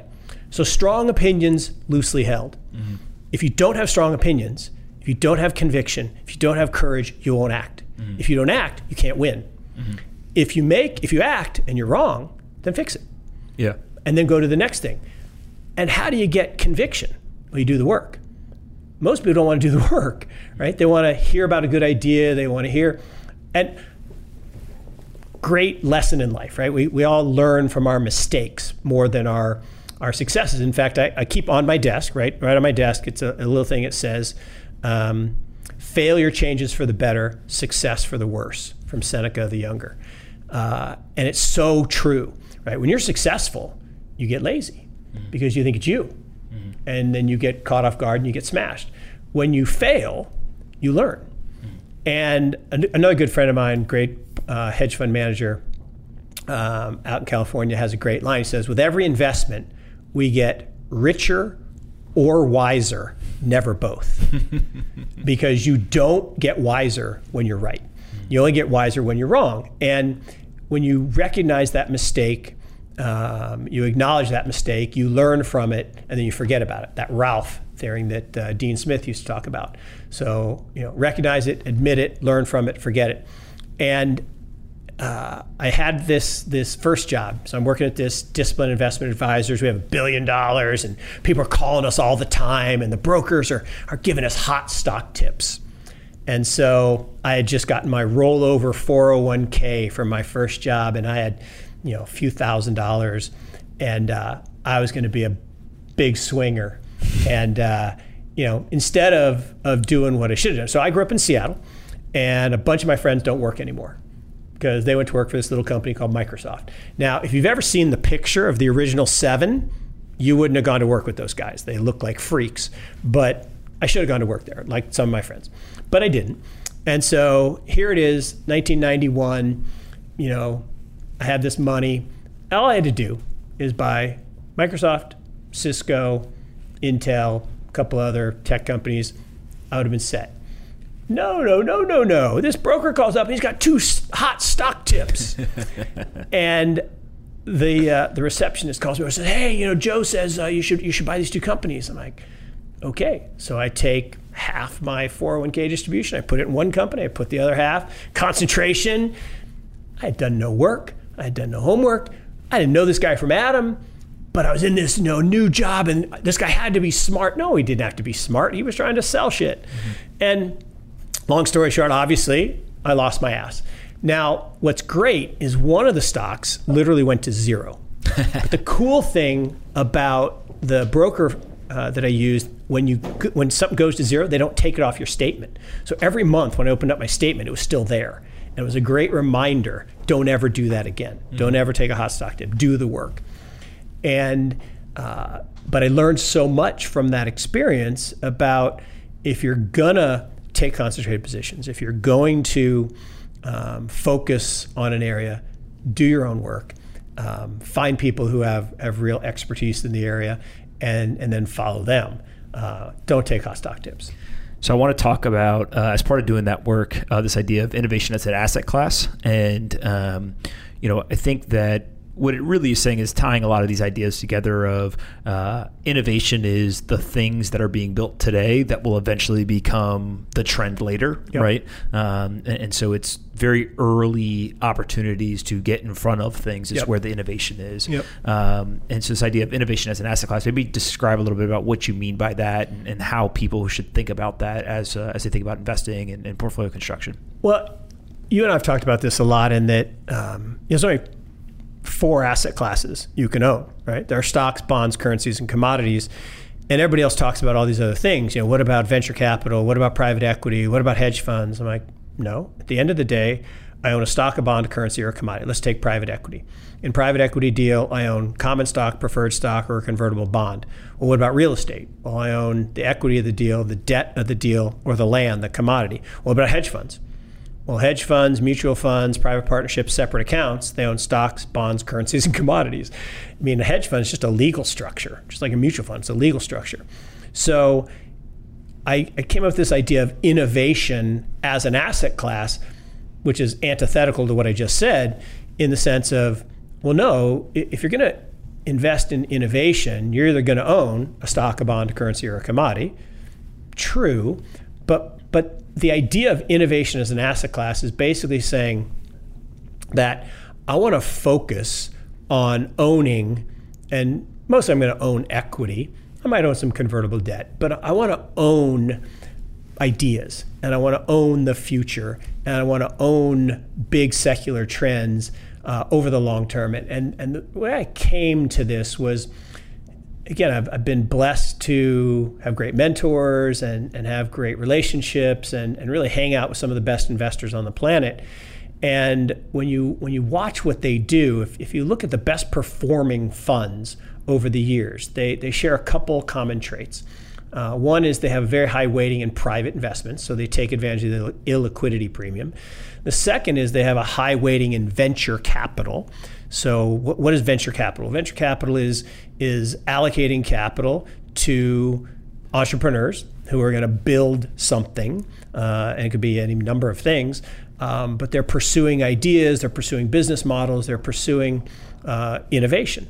And so as I experienced over time, I started with bonds. And bonds are just lending money to somebody, and you get a small fee for that, and it's a nice, safe investment. It's actually a horrible investment for a young person. In fact, I actually say it should be against the law for people under 40 to own bonds. We'll come back to that later. But people go, oh, what do you mean against the law? I'm like, just trust me on that one. You should own no bonds, because the bond is really your future income stream. Think of that as fixed income over your life, and you can own bonds later when you're retired. The second is that equity is a claim on the cash flows of a business, and that's what makes it great. But what you really want to own is the innovation behind the business that's going to build new assets or new industries, and it can be things that are little e entrepreneurial or big E entrepreneurial. You have a great line that I stole from you guys, and people have heard me talk about this, that what I love about spending time together is from the very beginning, even when we didn't know each other that well, I say, it's like talking to myself, right? I mean, everything you do on Twitter, I like. I was like, wait, I would have said that. Wait, I might have said something like that. That's scary. You see some of the stuff I say? Yeah, that is scary. But I always say it's like talking to a younger, better looking version of myself. But what's cool is I stole this line that you talk about, that technology or innovation can do two things, right? It can make an old thing better, or it can make something totally new. Well, big E entrepreneurship, making something new, that's freaking hard. I mean, it's really hard. There's people who do it, and there are a lot of people who've done it, and there are a lot of ways to capitalize on it and make a lot of money from it. But literally entrepreneurship, making old things better is actually not as hard. And it's funny, when I first started thinking about leaving the university and starting a new business, I was trepidatious, and people would say, well, Mark, you're such an entrepreneur. I'm like, what are you talking about? I've worked in the safe environment. I work for not-for-profits my whole life. I'm the least entrepreneurial person on the planet. I said, are you kidding me? You created a management company, you spun out of the university, you built 2 offices, you helped build Notre Dame's office. You're totally an entrepreneur. I said, oh, okay. I'm a little E entrepreneur. I love to build things, but I don't want to try to invent things. That's not my thing. But it's the one thing I think I've said this to you before is, I spent most of my life technology, startups, that world. And as I've learned more about the Wall Street, asset management, and kind of finance world, if you look around, every single person who is, one of these world-class entrepreneurs, they don't call themselves entrepreneurs. Right. They're all investors, right? Every single one of them has the identification of, I'm an investor.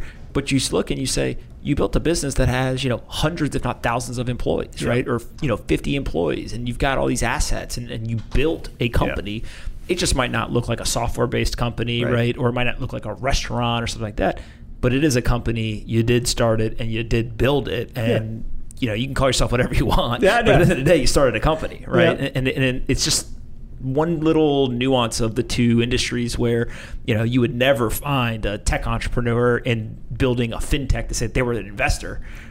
They're a founder. It's a great insight again, and so true. And it really helped me when I got over this hump of thinking about it. It's like another thing that's funny. Someone said to me once, you're a great salesman. I'm like, I am not a salesman. I'm an investor. And they're like, no, you're a really great salesman. I'm like, no, I am not a salesman. I am an investor. And he said, well, no, you're just looking at it wrong. He said, sales is simply transferring your enthusiasm to another. I'm like, oh, dang, I am actually pretty good at that. I can get enthusiastic about stuff, and I can make other people enthusiastic. And that's ultimately how you build stuff, is you harness enthusiasm and you get other people excited and you bring them along. But this goes back to this idea of innovation and whether it was Glenn understanding the innovation that was occurring inside Google and that it was a better way to do search and a better way to, look, it's a verb. Mm-hmm. I mean, think about it, right? It didn't exist in 1996 and now it's a verb that I use every single day. Crazy. And so that's really astonishing, and the wealth that's been created by it. And it's why I get so excited about blockchain technology and Bitcoin and all the things that I'm sure we'll talk about at some point. But I've never lacked for enthusiasm about what I do.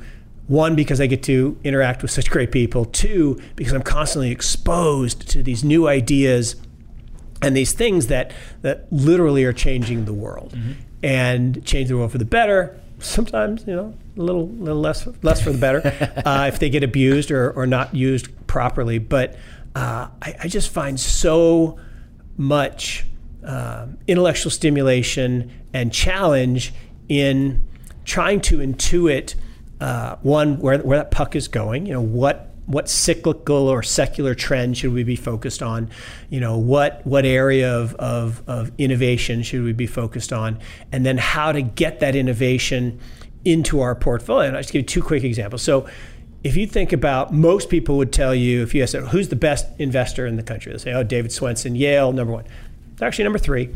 That's not taking anything away from David. He's amazing. And Dean Takahashi. Number three is pretty good. Yeah, well, and Dean Takahashi, who's been the number two at Yale that no one ever talks about, it's like I always feel sorry for Caulfield and Byers, Kleiner Perkins, because no one knows Caulfield and Byers, but they're really good investors, but it's Kleiner Perkins, or sometimes even Kleiner, and they don't even talk about Perkins. But they were all really good. So Dean Takahashi doesn't get mentioned, but Yale's pretty good, and they've got 52% in private, and they've got 17% in venture and innovation, and that's fantastic. But the number 2 performing fund was actually Jeremy Grantham, contrary to my board chairman saying he's never right. His foundation and his asset allocation is even more simple: 40% hedge funds as a fixed income replacement, 20% emerging market equity, because that's where all the growth is, and 40% venture capital. Think about that, 40% venture capital. And it's because he believes in innovation as an asset class. But the best performing fund is neither one of those. It's a firm called the Dietrich Foundation, and their asset allocation goes back to the investment committee should be an odd number and 3 is too many. The guy said, I'm the investment committee, so I don't have to argue with anybody. I'm going to put 15%, 1-5, in cash to fund 2 years of spending, and then 85% in private. And the bulk of that is going to be in venture and growth equity, and 25 of the 85 points are going to be in China. So Chinese private investments is 25%. People's like, oh my gosh, that's so risky. It's not risky at all. Okay, it's where the growth is. He's doing proven business models that make tons and tons of money. But most people perceive risk incorrectly in that they hear China, they hear risk. They hear venture capital, they hear risk. Well, it's only risky if you did one thing, right? If I made one venture investment in China, that's pretty risky. If I made one venture investment in the United States, pretty risky. But if I have a whole portfolio of innovation, I'm going to have great outcomes. For sure. I want to go through a couple of thoughts that you have. I'm cheating because I know you well enough to know that the buttons to hit here. But we'll go through a couple of these and then we'll get to Bitcoin and crypto. The first is inflation steals wealth from the poor. Now, Mark could talk about this for hours. Yeah. We'll try to keep it short. But look, I told the story about the creature from Jekyll Island and why the Fed was created basically to enrich banks and steal wealth from. The second part of that is it's created to steal wealth from the poor and the middle class. People say, "What are you talking about?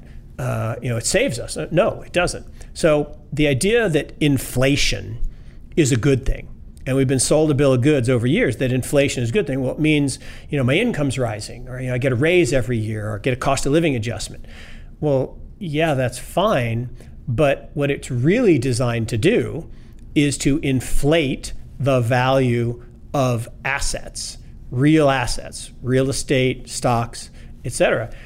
Now, the problem is 49% of people in this country don't own any assets. Mm-hmm. Half the people in this country couldn't raise $400 for an emergency. Mm-hmm. So they don't own the assets that are being inflated by this mythical devaluation of our currency. So just to give everyone who's listening a quick kind of context here, there are 2 ways that this 49% are essentially affected by inflation. One is they don't have something called an inflation-adjusted wage contract, which basically means if you have a job that you're working and every year you get a raise that's about 2%, 3%, whatever it is, what they're essentially doing is they're increasing your salary enough to mitigate the effect of inflation. If you happen to work, let's say, at an hourly job that doesn't have this inflation adjustment, you're getting paid the same amount. So let's just say $10 an hour every year, year after year. The problem is that actually you're getting paid less on a purchasing power basis because your $10 that hour that you worked can buy you less and less goods over time. So you think you're getting paid the same, but it's slowly devaluing away the currency that you're getting paid. That's one. 2 is what Mark's talking about, which is that 49%, they have no real assets. So they don't own anything. They actually leave their wealth in cash, mainly because they're living paycheck to paycheck. And so what inflation does is it frankly just ravages their wealth because it is being devalued away. And we're talking about the most developed country in the world where it's not like we have hyperinflation, but if you go and you look in the hyperinflation markets, like let's say Venezuela's got 10 million%. You're talking about literally one day 10 Bolivar can go and buy a loaf of bread. The next day 100 Bolivar can't buy a loaf of bread. Right, that the inflation there is much more obvious because it is hyperinflation. The same thing happens in the U.S. with inflation. It's just not as obvious because the numbers are smaller. Well, we're boiling the frog, right? It's the old back to science, right? If you put a frog in water and it's hot, he'll jump out.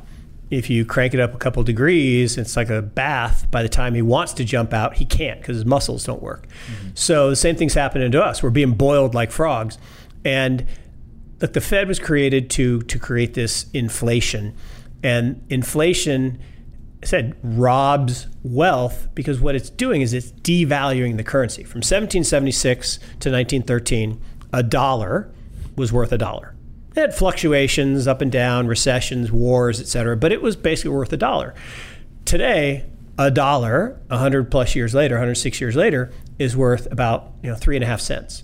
So it's been 98% decrease in purchasing power from 1913. Been devalued all this amount, and it because it's happening slowly, people don't really observe it.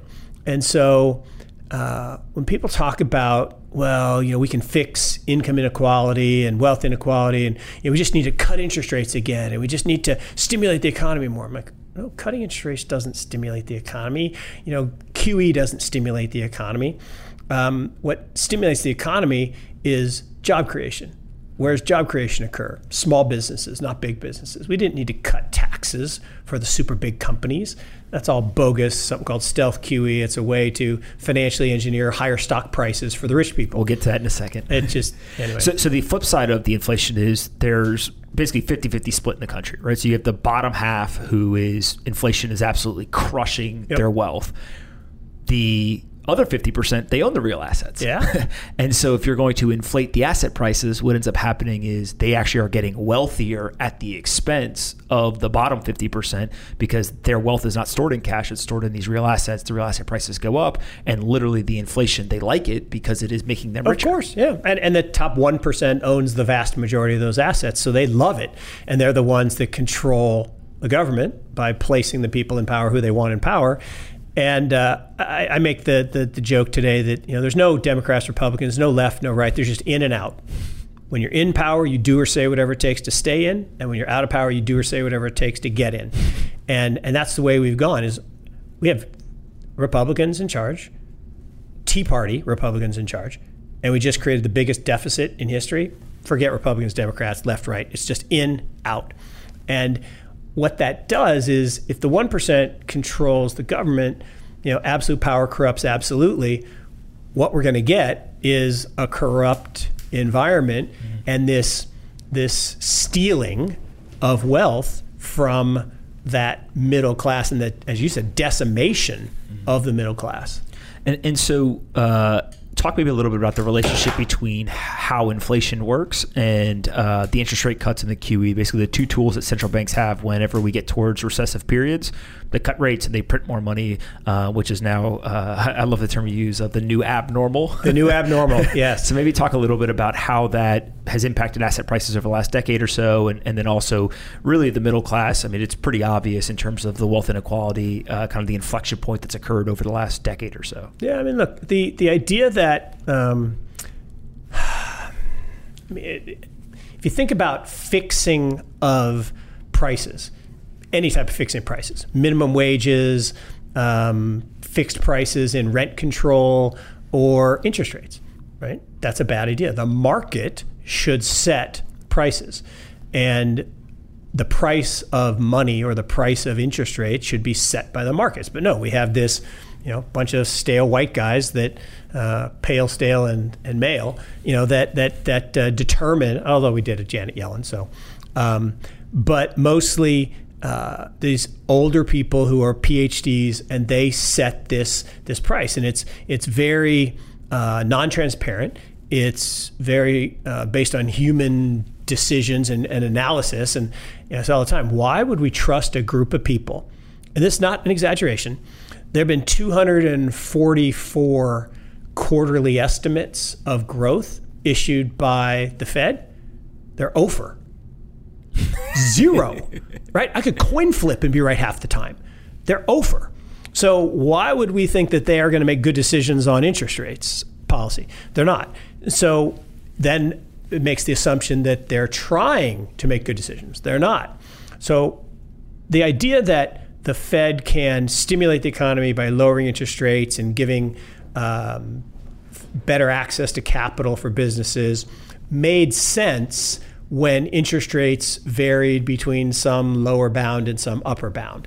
And we had the craziness of the 70s, and we had the normal period of the 40s, 50s, 60s, 80s, 90s. But once you get below 2%, once you get in this zero bound of interest rates, that tool loses its effectiveness. And so raising interest rates didn't slow the economy as much, and lowering interest rates hasn't stimulated the economy as much. Well, really what that is what people forget is the economy isn't driven by interest rates. It's driven by people, and it's driven by demographics. And demographics are destiny. And you're going to ask me later, I know you're going to ask me what's my favorite, my most important book. And I don't want to give one, so I'm going to weave in a couple, but one that I think is really important is this idea of Harry Dent wrote a book called The Great Boom Ahead. And what's interesting is his first book is awesome. The rest of the books, not so much. And I like Harry. He's a good guy, but people don't like him because he's been very bearish on the market and predicting doom and gloom. But his first book is amazing. And in it, he talks about a couple things that are really, really important. One is this idea that demographics drives everything. And we can tell exactly what's going to happen in a society based on the number of 25 to 45-year-old people, the number of 45 to 65-year-old people, and the number of 65 to 85-year-old people. When you have 25 to 45-year-old people, you have low productivity and high inflation. Mm-hmm. And that makes sense. It's not because young people aren't smart or nice or good. It's just that they're not trained. They're not highly productive. And so you borrow from your customers in the form of higher inflation to train your workers. When your 45 to 65 age cohort dominates, you're going to be really highly productive and you're going to have lots of spending. The maximum spending in your life is age 46 and a half. You got the 2 kids, you got college, you got cars, you got vacations, you're spending all this money. It's like potato chips. You eat the maximum number of potato chips when you're 13. You'll never eat more potato chips in your whole life than when you were 13. And you'll never spend more money when you're 46 and a half. So things happen at certain times in your life. So it's not surprising that we had this great boom when everybody in the US, the baby boomers, were turning 45 to 65. Now, every day, 10,000 people turn 65 every single day for the next 17 years. And it's no surprise that we have less productivity and less spending, because it turns out 65 to 85-year-olds don't spend a lot and they're not very productive. It doesn't mean they're not nice people, but the demographics drives everything. And so ultimately that demographics can't be trumped by interest rate policy. And so if you look around the world, Japan was first. Japan has the oldest demographics. And so they started down in 1989, and they've had now 29 years, 30 years of bad economic growth, low interest rates, zero interest rates, and people think that that's not going to happen to us. Well, it is, because it's happening in Europe. You see almost all of European debt now is trading below zero, NERP, negative interest rates. And U.S. interest rates, despite everybody saying that the bond bull market was over and bond prices had to go down and interest rates had to go up, yields had to go up, exact opposites happen. So demographics is destiny, and the Fed is less omnipotent. In fact, this friend of mine has a great line. He says, I remember a day, I'm old enough, I remember a day when I didn't know the names of central bankers. I long for that day to return. And so what they've gone to do is QE. And people think QE is new. It's not new. We did it in the 30s. And Ray Dalio writes about this and talks about it, is in the 30s, we had this thing called the Great Depression. And if you think about the 1930s, we were an emerging market. The United States was an emerging market. If you've seen the movie Gangs in New York, this was not a good place to live from 1860 to 1920. It's kind of rough, and you could die walking down the street. By 1929, the Italian gang beat the Irish gang, Viva Italia. And so now we're a country run by a single gang, but no one would buy our debt. And because post-World War I, and we were an emerging market, so no one wanted to buy our debt. So we bought our own debt. So we bailed ourselves out. And then in 1937, we had zero interest rates, just like today. And we tried to raise rates to 25 basis points. And we turned the Great Recession into the Great Depression. And then it wasn't until World War II when we were able to stimulate our way out to get out of it. And so we had this 20-year period of really badness all around this idea of QE and zero interest rate bound. And so Fed policy becomes less powerful. And so now you have these central bankers who they feel powerful, right? They're voted Time Man of the Year. Ben Bernanke saved the world. Ben Bernanke did not save the world. China saved the world, right? China pumped $4 trillion into the global economy. It wasn't the U.S. cutting interest rates and doing QE. It was China. And so the key here is we're at this point now where everyone thinks the Fed is invincible. Everyone thinks central banks have it all under control. But what we've seen is it's not working, right? You had all the ECB interest rate cuts. They're in recession. Japan, interest rate cuts, negative yields. Bank of Japan now owns 75% of Japanese government bonds and 3/4 of all their ETFs. It hasn't worked. So U.S. is going down that path. And we talked about, I said I would talk about stealth QE, right? Everyone talks about the Tax Act. Why do we do the Tax Act? Tax Act had nothing to do with taxes. It had to do with the Fed, by law, is prohibited from buying stocks. They bought all the bonds they could buy. And so they need to buy stocks to try to keep the stock market up, to keep the wealth effect going, to keep stealing from the poor. And so the government said, hey, here's the deal. We'll go to the companies that have a lot of cash, Apple, et cetera. We'll give you all a big tax cut. But you have to promise to buy back your stock and pump up stock prices. So they're not allowed to do CapEx. They're not allowed to do investment for the future. They're not allowed to invest in innovation. They just got to buy back their stock. Well, why is that? Well, because people like Warren Buffett own lots of stock. So it's all a big circular thing of concentrating the wealth closer and closer in the top 1%. So I'll call it stealth QE. So now we're at this point where you got the president browbeating the guy that he hired. Right? How weird is it that the guy has hired 7 people and then within months called them incompetent? That's just weird, right? Why would you tell the world that you hired an incompetent person? But maybe the incompetence is coming from someplace else. But the key is that, Jerome Powell is doing the best he can in a flawed system, because under or approaching the zero bound, monetary policy stops working. And what you really need is fiscal policy, or more importantly, what you need is innovation, right? If it's up to me, I would create a massive venture capital fund funded by the government, funded by Social Security, and I would invest in all the great entrepreneurs, and I would own a piece of what they do.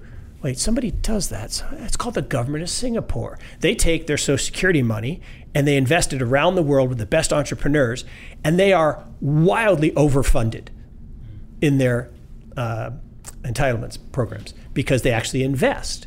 Instead of using a rob Peter to pay Paul system, they actually invest. And investment, particularly investment in innovation, would solve all those problems. And then we wouldn't need this, Ponzi scheme-esque way of, you keep working so I can retire. We'd solve that problem. It's pretty crazy when you start to tie in the history of how this stuff was created, why it was created, who created it.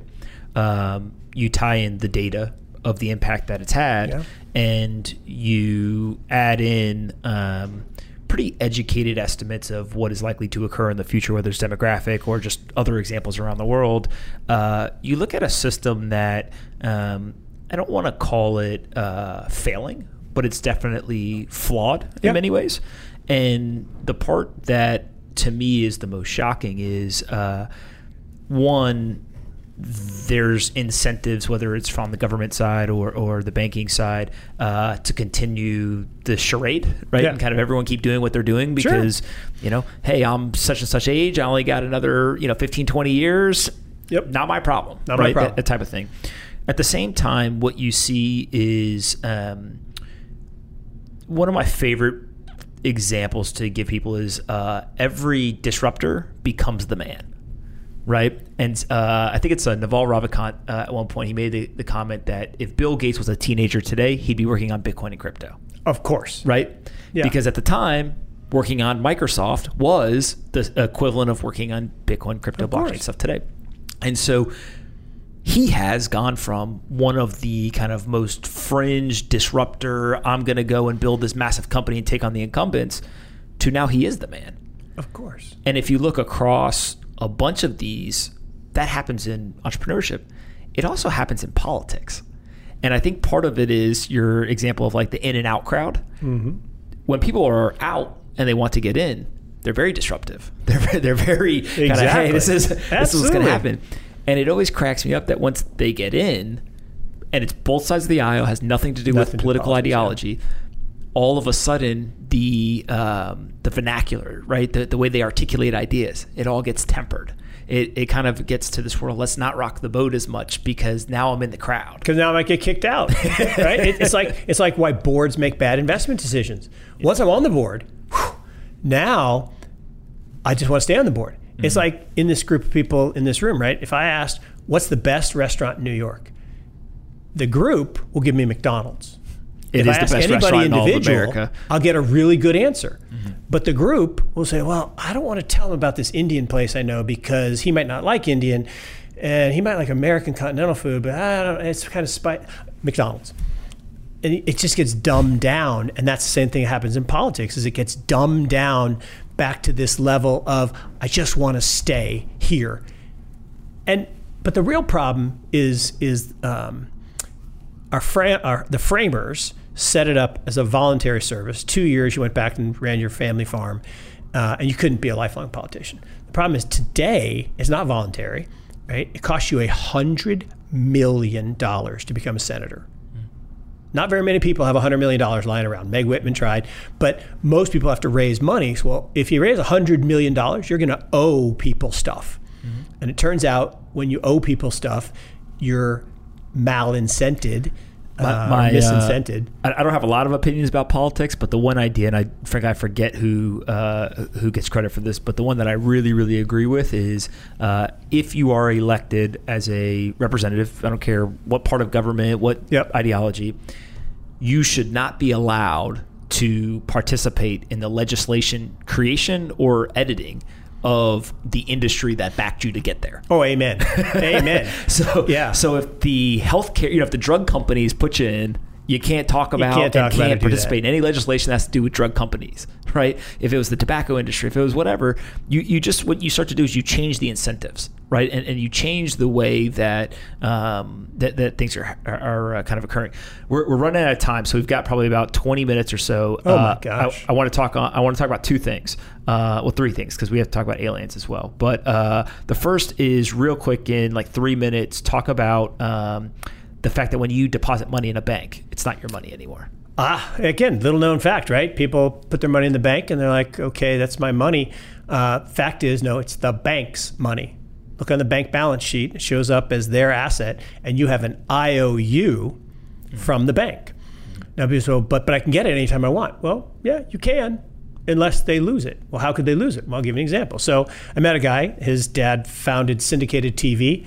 He inherited almost $1 billion, $960 million. And I said, where's your money? He said, it's in the bank. I'm like, what do you mean it's in the bank? He said, well, I don't want to lose it. I'm like, but you could lose it really easily because it's not your money anymore. He says, no, it's insured. I said, well, it's insured up to $250K, but not $960 million. Big delta between $960 million and $250. Yeah, and so make a long story short, he did diversify. He put it in 4 banks. And the sad part is in the global financial crisis, one of the banks went bust. And he lost 25% of his money, minus the $250 he got back from insurance. And people just don't understand whether it's Cyprus. Literally, you wake up one morning and 75% of your money is gone because they take it because it's tax. A bail-in tax.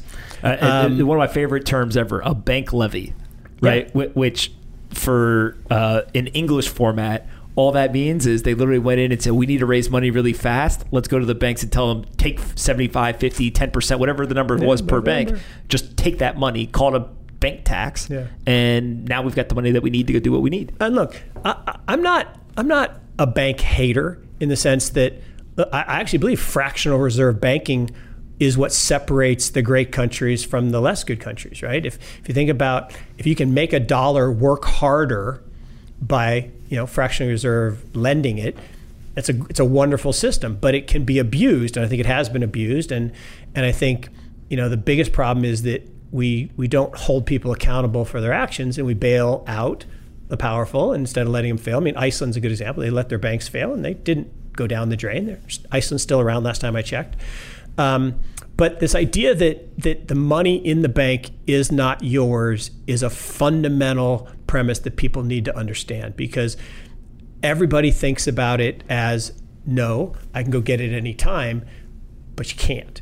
And it's like stock, right? In a brokerage account, it's not yours either. Like, what are you talking about? No, your paper stock certificate sits at DTCC, and then it's registered through a registration process with the broker, right? That you work with, but you have an IOU from the broker for that particular stock certificate, and then you get a QSIP, the electronic version, but you don't have ownership of the asset, which can change with digital ownership. And this is all fine when things are going well. It's when things turn sour that's when the issues introduced, of course. All right, Bitcoin. We've got almost 2 hours and haven't talked about Bitcoin at all. That's crazy. I can't. I told you I don't do short well. So that was my secret goal. You and I and Jason have gone around the country talking about this get off zero. You, unlike Jason and I, have sat on the other side of the table as a fiduciary, managed these endowments, and really kind of thought through asset allocation, et cetera. Just spent a couple minutes talking about how you think about Bitcoin, why it's interesting, and then how it fits into some of these institutional investors' portfolio from a portfolio construction standpoint. Yeah, I mean, we talked earlier about this idea that you got to focus on innovation. We talked about this idea that disruptive technology is really important, and disruptors are important. And if I think back in my career as a fiduciary, I've sat on boards, I've managed portfolios as a fiduciary. I built a business around being a fiduciary for clients. One of the things is I've always found myself hanging out with the fringe, with the disruptors. And when I first brought the idea of hedge funds to Notre Dame, they're like, no, that's where all the bad people are. I know they're not bad people. They just make a lot of money because they're really talented. And then we wanted people to invest in distressed debt. And the board's like, oh, we can't do junk bonds. Like, well, you do realize that the bulk of your investment is in equity, which is junior to subordinated debt in terms of claim on cash flows. So maybe it's okay if you own distressed debt, even though you want to call it junk. And so this idea that you want to go where the disruptors are, where the fringe is has always been pretty important. And people confuse this idea that's not fiduciarily correct. And it's only not fiduciarily correct because it's not accepted custom. If you go back to 60 years ago, the average endowment foundation didn't own stocks. Right? It was all in fixed income. And then someone said, well, that's a really bad trade. And then in 1973, there was this idea that, hey, maybe we should think about international diversification. And ERISA came in, and suddenly you could do international stocks and bonds. And so what seemed outlandish or crazy then becomes customary. And one of the things I talk about in this whole theme, and we've talked about together, this get off zero, is 10 years from now, you're going to look back and everyone's screaming today about how, oh, you can't invest in this because it's not fiduciarily proper, or it's not an acceptable asset class or a customary asset class. You're going to look back and say, oh my gosh, you are a bad fiduciary if you didn't invest in this. The same way that today, if you don't have hedged assets in your portfolio, you're not a good fiduciary. If you don't have a diversified portfolio globally, you're not a good fiduciary. If you don't think about low correlation assets, you're not a good fiduciary. So all these ideas, people forget the CAPM, capital asset pricing model, is only 75-year-old technology. It's not like it's multiple hundreds of years old. So all these ideas about bringing new technology and innovation and new areas of investment into the portfolio, what start out as radical end up as accepted. And the key, again, is being early and taking advantage. And you think about, why has Yale been great all these years, or Notre Dame or Duke or UNC? It's because they're always out ahead. They're always putting the new asset classes, the new strategies into the portfolio before everybody else. Well, I think that, look, when we first started really talking about this stuff, the one thing that you said to me that everyone knows, but no one understood, I think, is you have to talk to a fiduciary, an institution in their language, right? Mm-hmm. And so where the Bitcoin community is racing around and screaming and yelling about, it's going to be a new global reserve currency. You don't need a central bank. A dollar is screwed, right? All these things that there's a high probability are true, right? It's possible. Or definitely possible, right? And some people would argue are probable. It's definitely possible and likely probable, yeah. Yeah. And so if you kind of say, okay, that's the way that you would speak to technologists, to other Bitcoiners, to people who are looking for innovation and kind of the ideological revolution, stuff like that. Institutional investors, all that language, they run so far, so fast that it just scares the hell out of them. Oh, no, come on. I mean, look. So here I am. It's 6 years ago, 2013. One of the guys I backed that came out of Julian's shop, Dan Moorhead, he founded a firm called Pantera 13, 14 years ago. We were first money into his macro hedge fund. And 6 years ago, he calls up and says, hey, Mark, I'm shutting down the hedge fund, and I'm going to open up 2 funds in crypto, one in Bitcoin and one in infrastructure.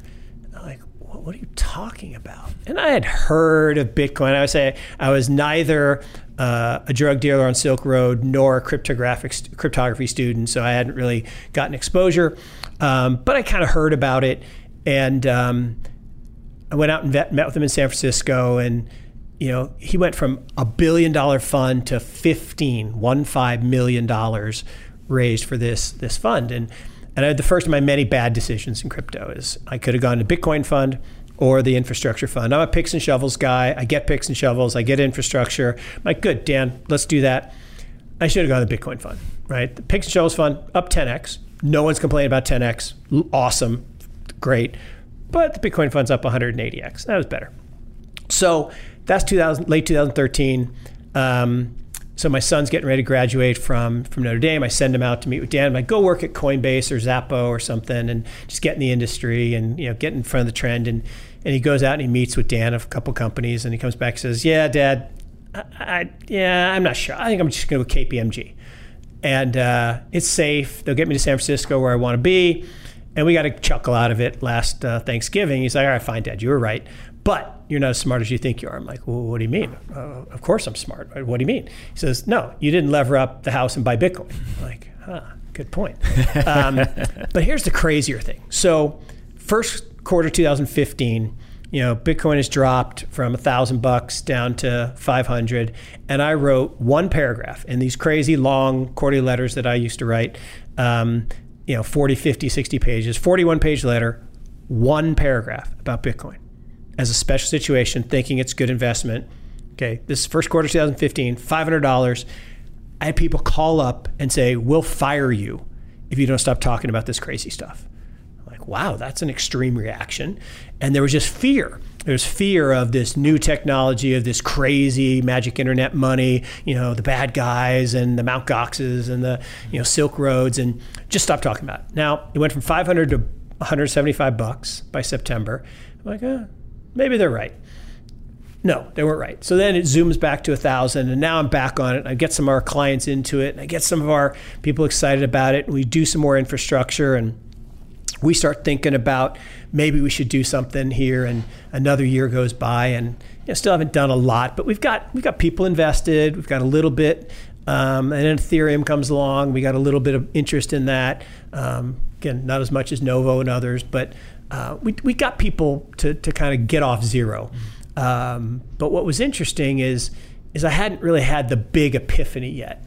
And, you and I met briefly, 20 minutes in our conference room talking about Lyft as a private investment. I couldn't believe they let me in the office. Morgan Creek's got this nice office in Chapel Hill. I came in a T-shirt and a baseball cap, and I was like, I think that I might have underdressed for this one. Well, and it was worse, right? Because you were that guy from California who had just left Snap and moved back home and kind of had the myth and legend of the Facebook time. And so there was this kind of, that's just nice to meet you, but we didn't spend that much time because I didn't get it yet. And, about maybe 3 or 4 months later, you did, actually, doing a podcast. You did a podcast with O'Shaughnessy. Oh, Patrick O'Shaughnessy. Yeah, Patrick O'Shaughnessy. And it wasn't even that long. It was like 25-minute podcast. And, O'Shaughnessy, Patrick's a Notre Dame guy, Jim's a Notre Dame guy. And so I listened to the podcast. And I was like, it's an interesting guy.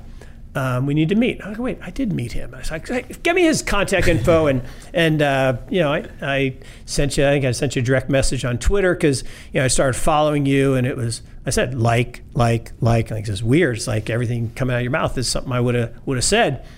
And we got together for breakfast, and, my famous line, I'm not a morning person, and you showed up early and you had your coffee, and we got talking. Then we had breakfast again the next day, and then a couple of days later, and it became very clear very quickly that there was something here, and it was something we needed to focus on together.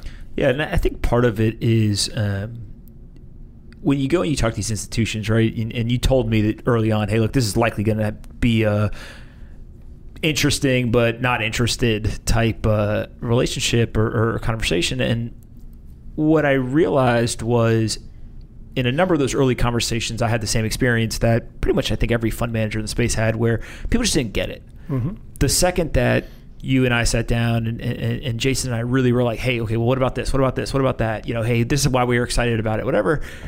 You very quickly said, okay, don't use that word, right? Use this word. Hey, Don't talk about taking down the financial system. Yeah. Maybe talk about like a non-correlated asymmetric asset. Yeah. Right? And you really learn that, oh, wait a second, you're saying the exact same thing. Yep. You're now saying it in a different language that resonates and kind of checks these mental boxes for an institutional investor. And when you do that, what you give them is less to worry about, and you give them a much cleaner kind of framework to evaluate the opportunity. Yep. And I joke all the time when I say the idea of a non-correlated asymmetric asset to 99% of people in the world means nothing. Mm-hmm. When you show that with data to an institutional investor, they have to pay attention. Have to. Right? Yep. And they'll argue with you the qualitative nature, if it's sustainable, all these kind of nuances. But just that one thing, it is this trigger that kind of flips them over from I'm not interested to I have to be interested. Yeah. Let's see what happens. Well, you're exactly right. And again, it's why we've been great partners as we feed off each other and the ideas. And to your point, back to my first mistake with my board, right? 40 recommendations. No. These were observations. Don't threaten them. So don't go in to an institution saying, hey, this thing's going to take down the financial system because, oh, by the way, 100% of my assets are in the financial system. I don't want to hear that. So what I do want to hear is, okay, technology has progressed, and this is something that became very clear for me. It was like this aha moment, this eureka moment that I've been investing in this technology cycle: 54 mainframes, 68 microchip, 82 personal computer, 96 internet, 2010 mobile net, and now 2024 the trust net. My term, use it frequently. But people want to call it the Internet of Value or the Internet of Things or whatever it is, or the blockchain era.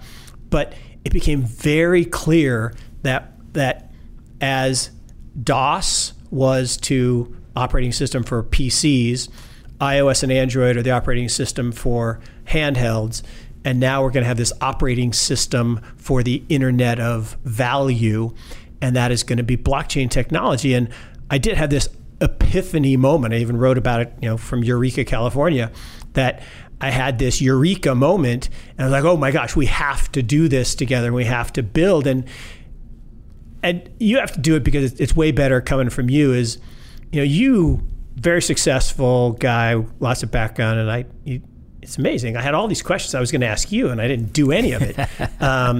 But give me give the story of why did you and Jason decide to partner with us? Stodgy staid institutional firm. I always use the example of like a Venn diagram, right? Which was Jason and I had been investing in kind of a micro VC style into a bunch of these companies, kind of started out, are we good at this? Okay, we might be good at this. Okay, I think that actually we can go find a lot of these deals. Let's go raise more money. The institutional world's interesting.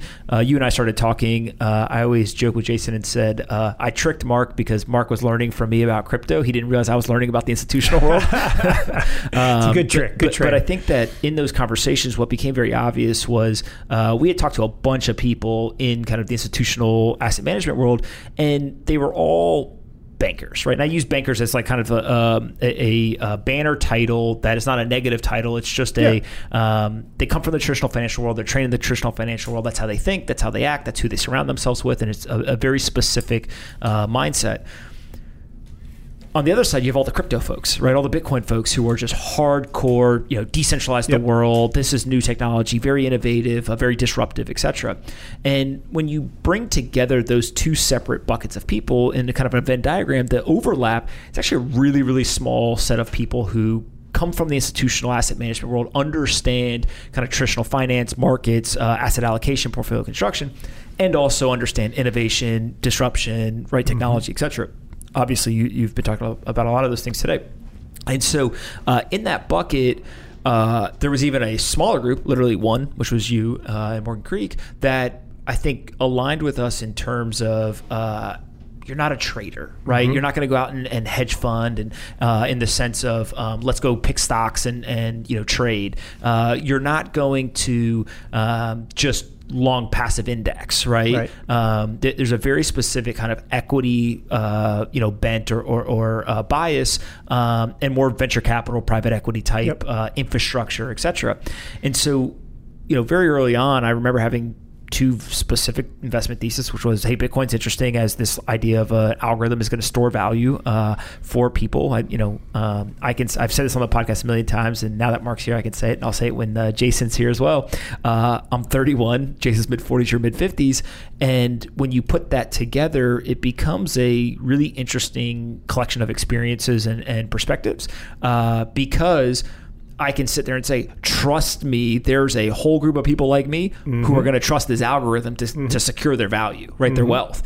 And while that's weird to, somebody who's sitting there saying, look, I've been doing this for 30 years and there's no freaking way that somebody's not going to put their money in a bank. Correct. And then they say, oh, hold on a minute. Actually, there's a lot of people like this, right? I think that's a really kind of beneficial thing. And the second thing was this: every stock, bond, currency, and commodity was going to get digitized. And I think that, kind of the historical perspective of the shifts already happened before from the analog to the electronic world, to electronic digital. It just made a lot of sense of there was things that you guys brought to the table that we had no clue about. Not even that we couldn't do, just we had no clue about. And I think vice versa, there was things that we brought to the table that you guys were like, look, we kind of heard about it, but, help accelerate this and bring that together. The point you make about youth and aged, look, you get wise as you get older, right? Just because you made mistakes and you survive. It's like the firefighter who says, he has a sixth sense. No, he just fell through a lot of floors and didn't die. So now he knows to touch the door and before he goes in, and he's wise. And so, but with that wisdom becomes this intransience about, oh, no one would not have a bank account or a brokerage account. Well, geez, I know people who don't have either of those and have 80+% of their assets in crypto. And actually, when I think about it, that's actually not illogical given where we're headed. And so what was great for me was again, that epiphany of saying, 1 + 1 + 1 is 5 or 10 or more as the three of us together created this asymmetric upside potential in terms of building a new venture that took all of the benefit and all the wisdom and all the experience and all the relationships and all the knowledge that we had for 15 years at Morgan Creek to then kind of lasso this shooting star that we want to ride along with, that is going to be this new asset class and this new fiduciary standard, or the Bitcoin standard that's coming. And I said the interesting thing for me was also if you go back in history, all of the great intellectual and technological innovations come from young people, right? Mark Andreessen was not a 55-year-old guy when he invented the browser. He's doing great stuff now too as an older guy, but the youth is where this comes from. And I say Bill Gates, he got mistaken as the coffee boy by IBM, right? IBM passed on Microsoft the first time because they thought he was the coffee boy. He's better than coffee boy. But youth is really where it's at. And the most, I've had more fun in the last 2 years than I probably had in the last 20. One, because I get to hang out with young people who are enthusiastic and really doing interesting things. And while I can't keep up the pace, right? I used to think I worked hard until I started, working out with you. And, I love the fact that I am reverse aging. I'm becoming less rigid in things that I thought were absolutely true. And I'm going back to that wonder I had. Look, when I was 34-year-old as a CIO of a university, and people were like, what the hell, how'd you get that job?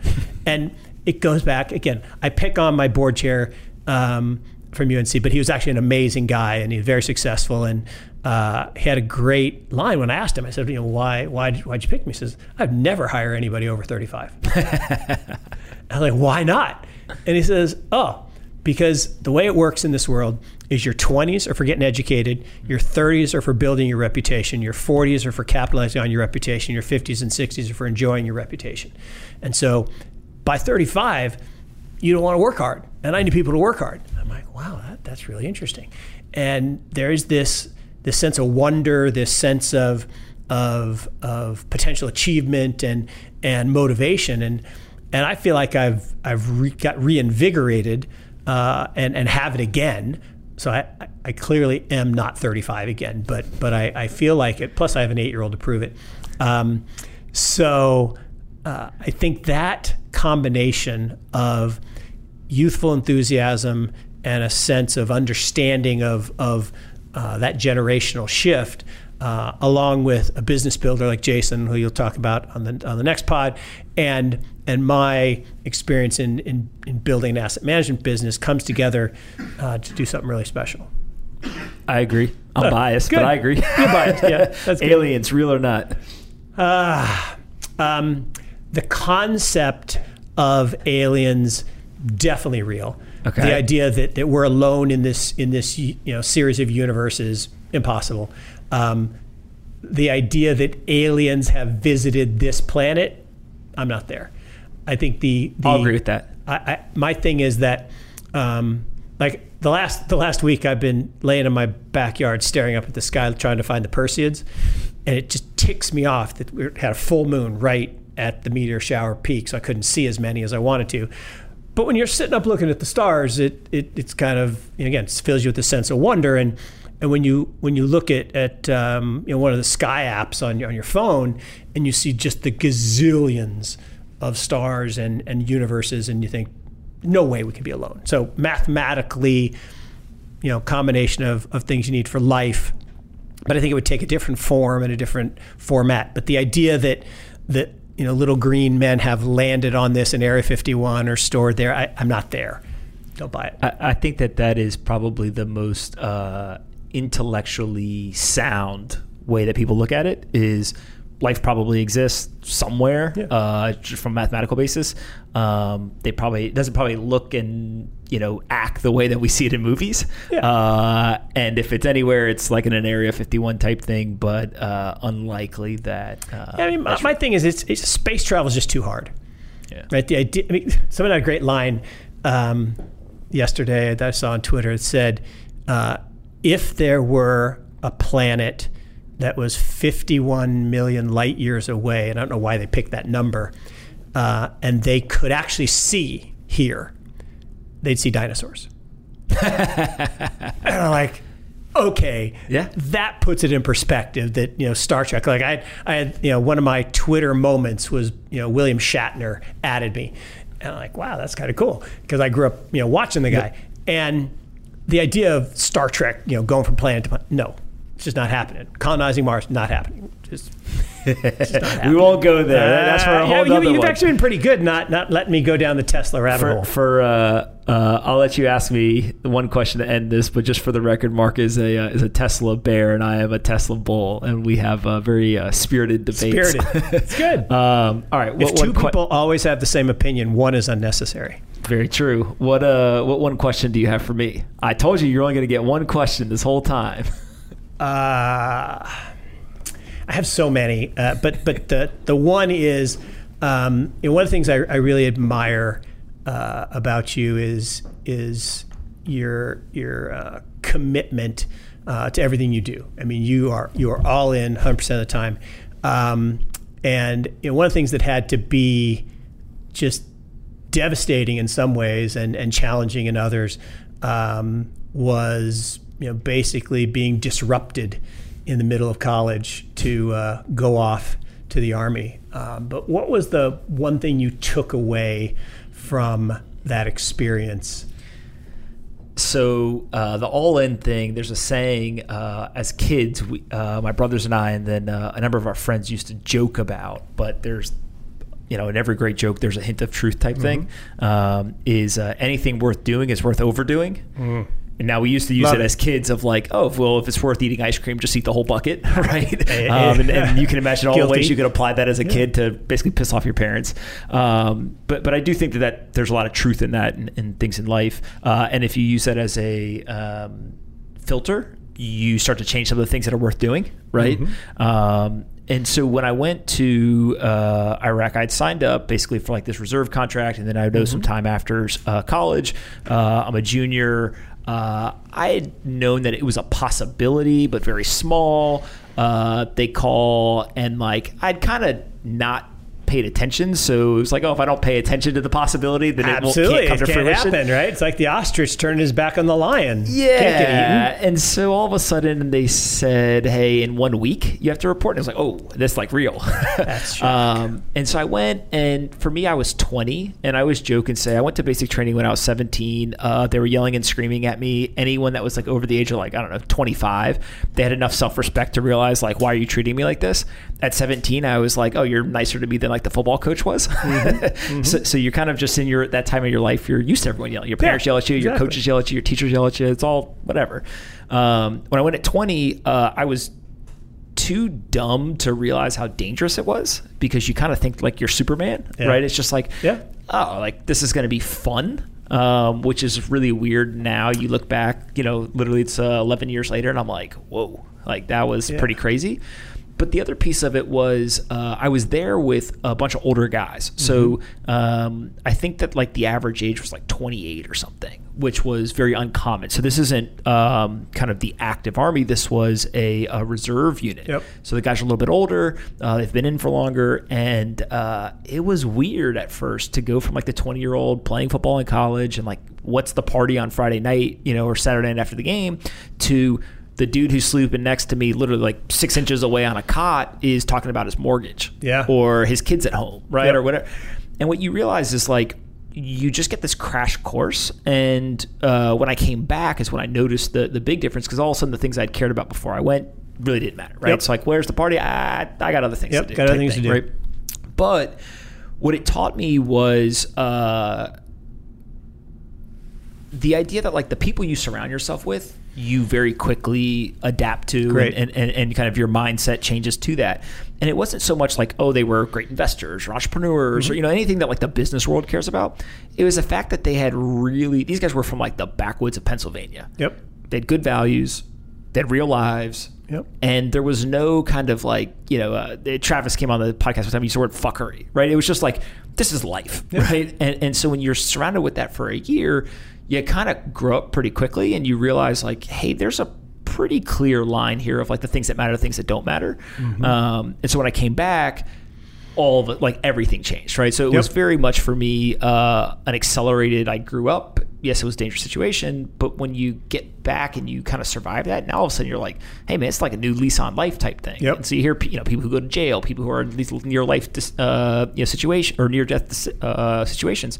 They all kind of have the same takeaway of just live life to the fullest, or kind of anything worth doing. But I think the real thing for me in listening to you give that answer is the who you surround yourself with. And I talk about this all the time, is look at the 5 people you spend the most time with. That is who you'll become.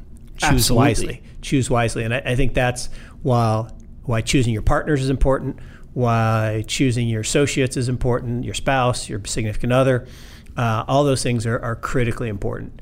And It's a great takeaway. I couldn't agree with it more, and I think that it's people know that it's really, really hard to execute until they get in the situation, and then when you get in the situation, the thing I'll leave everyone with is when Jason, myself, and Mark decided to work together.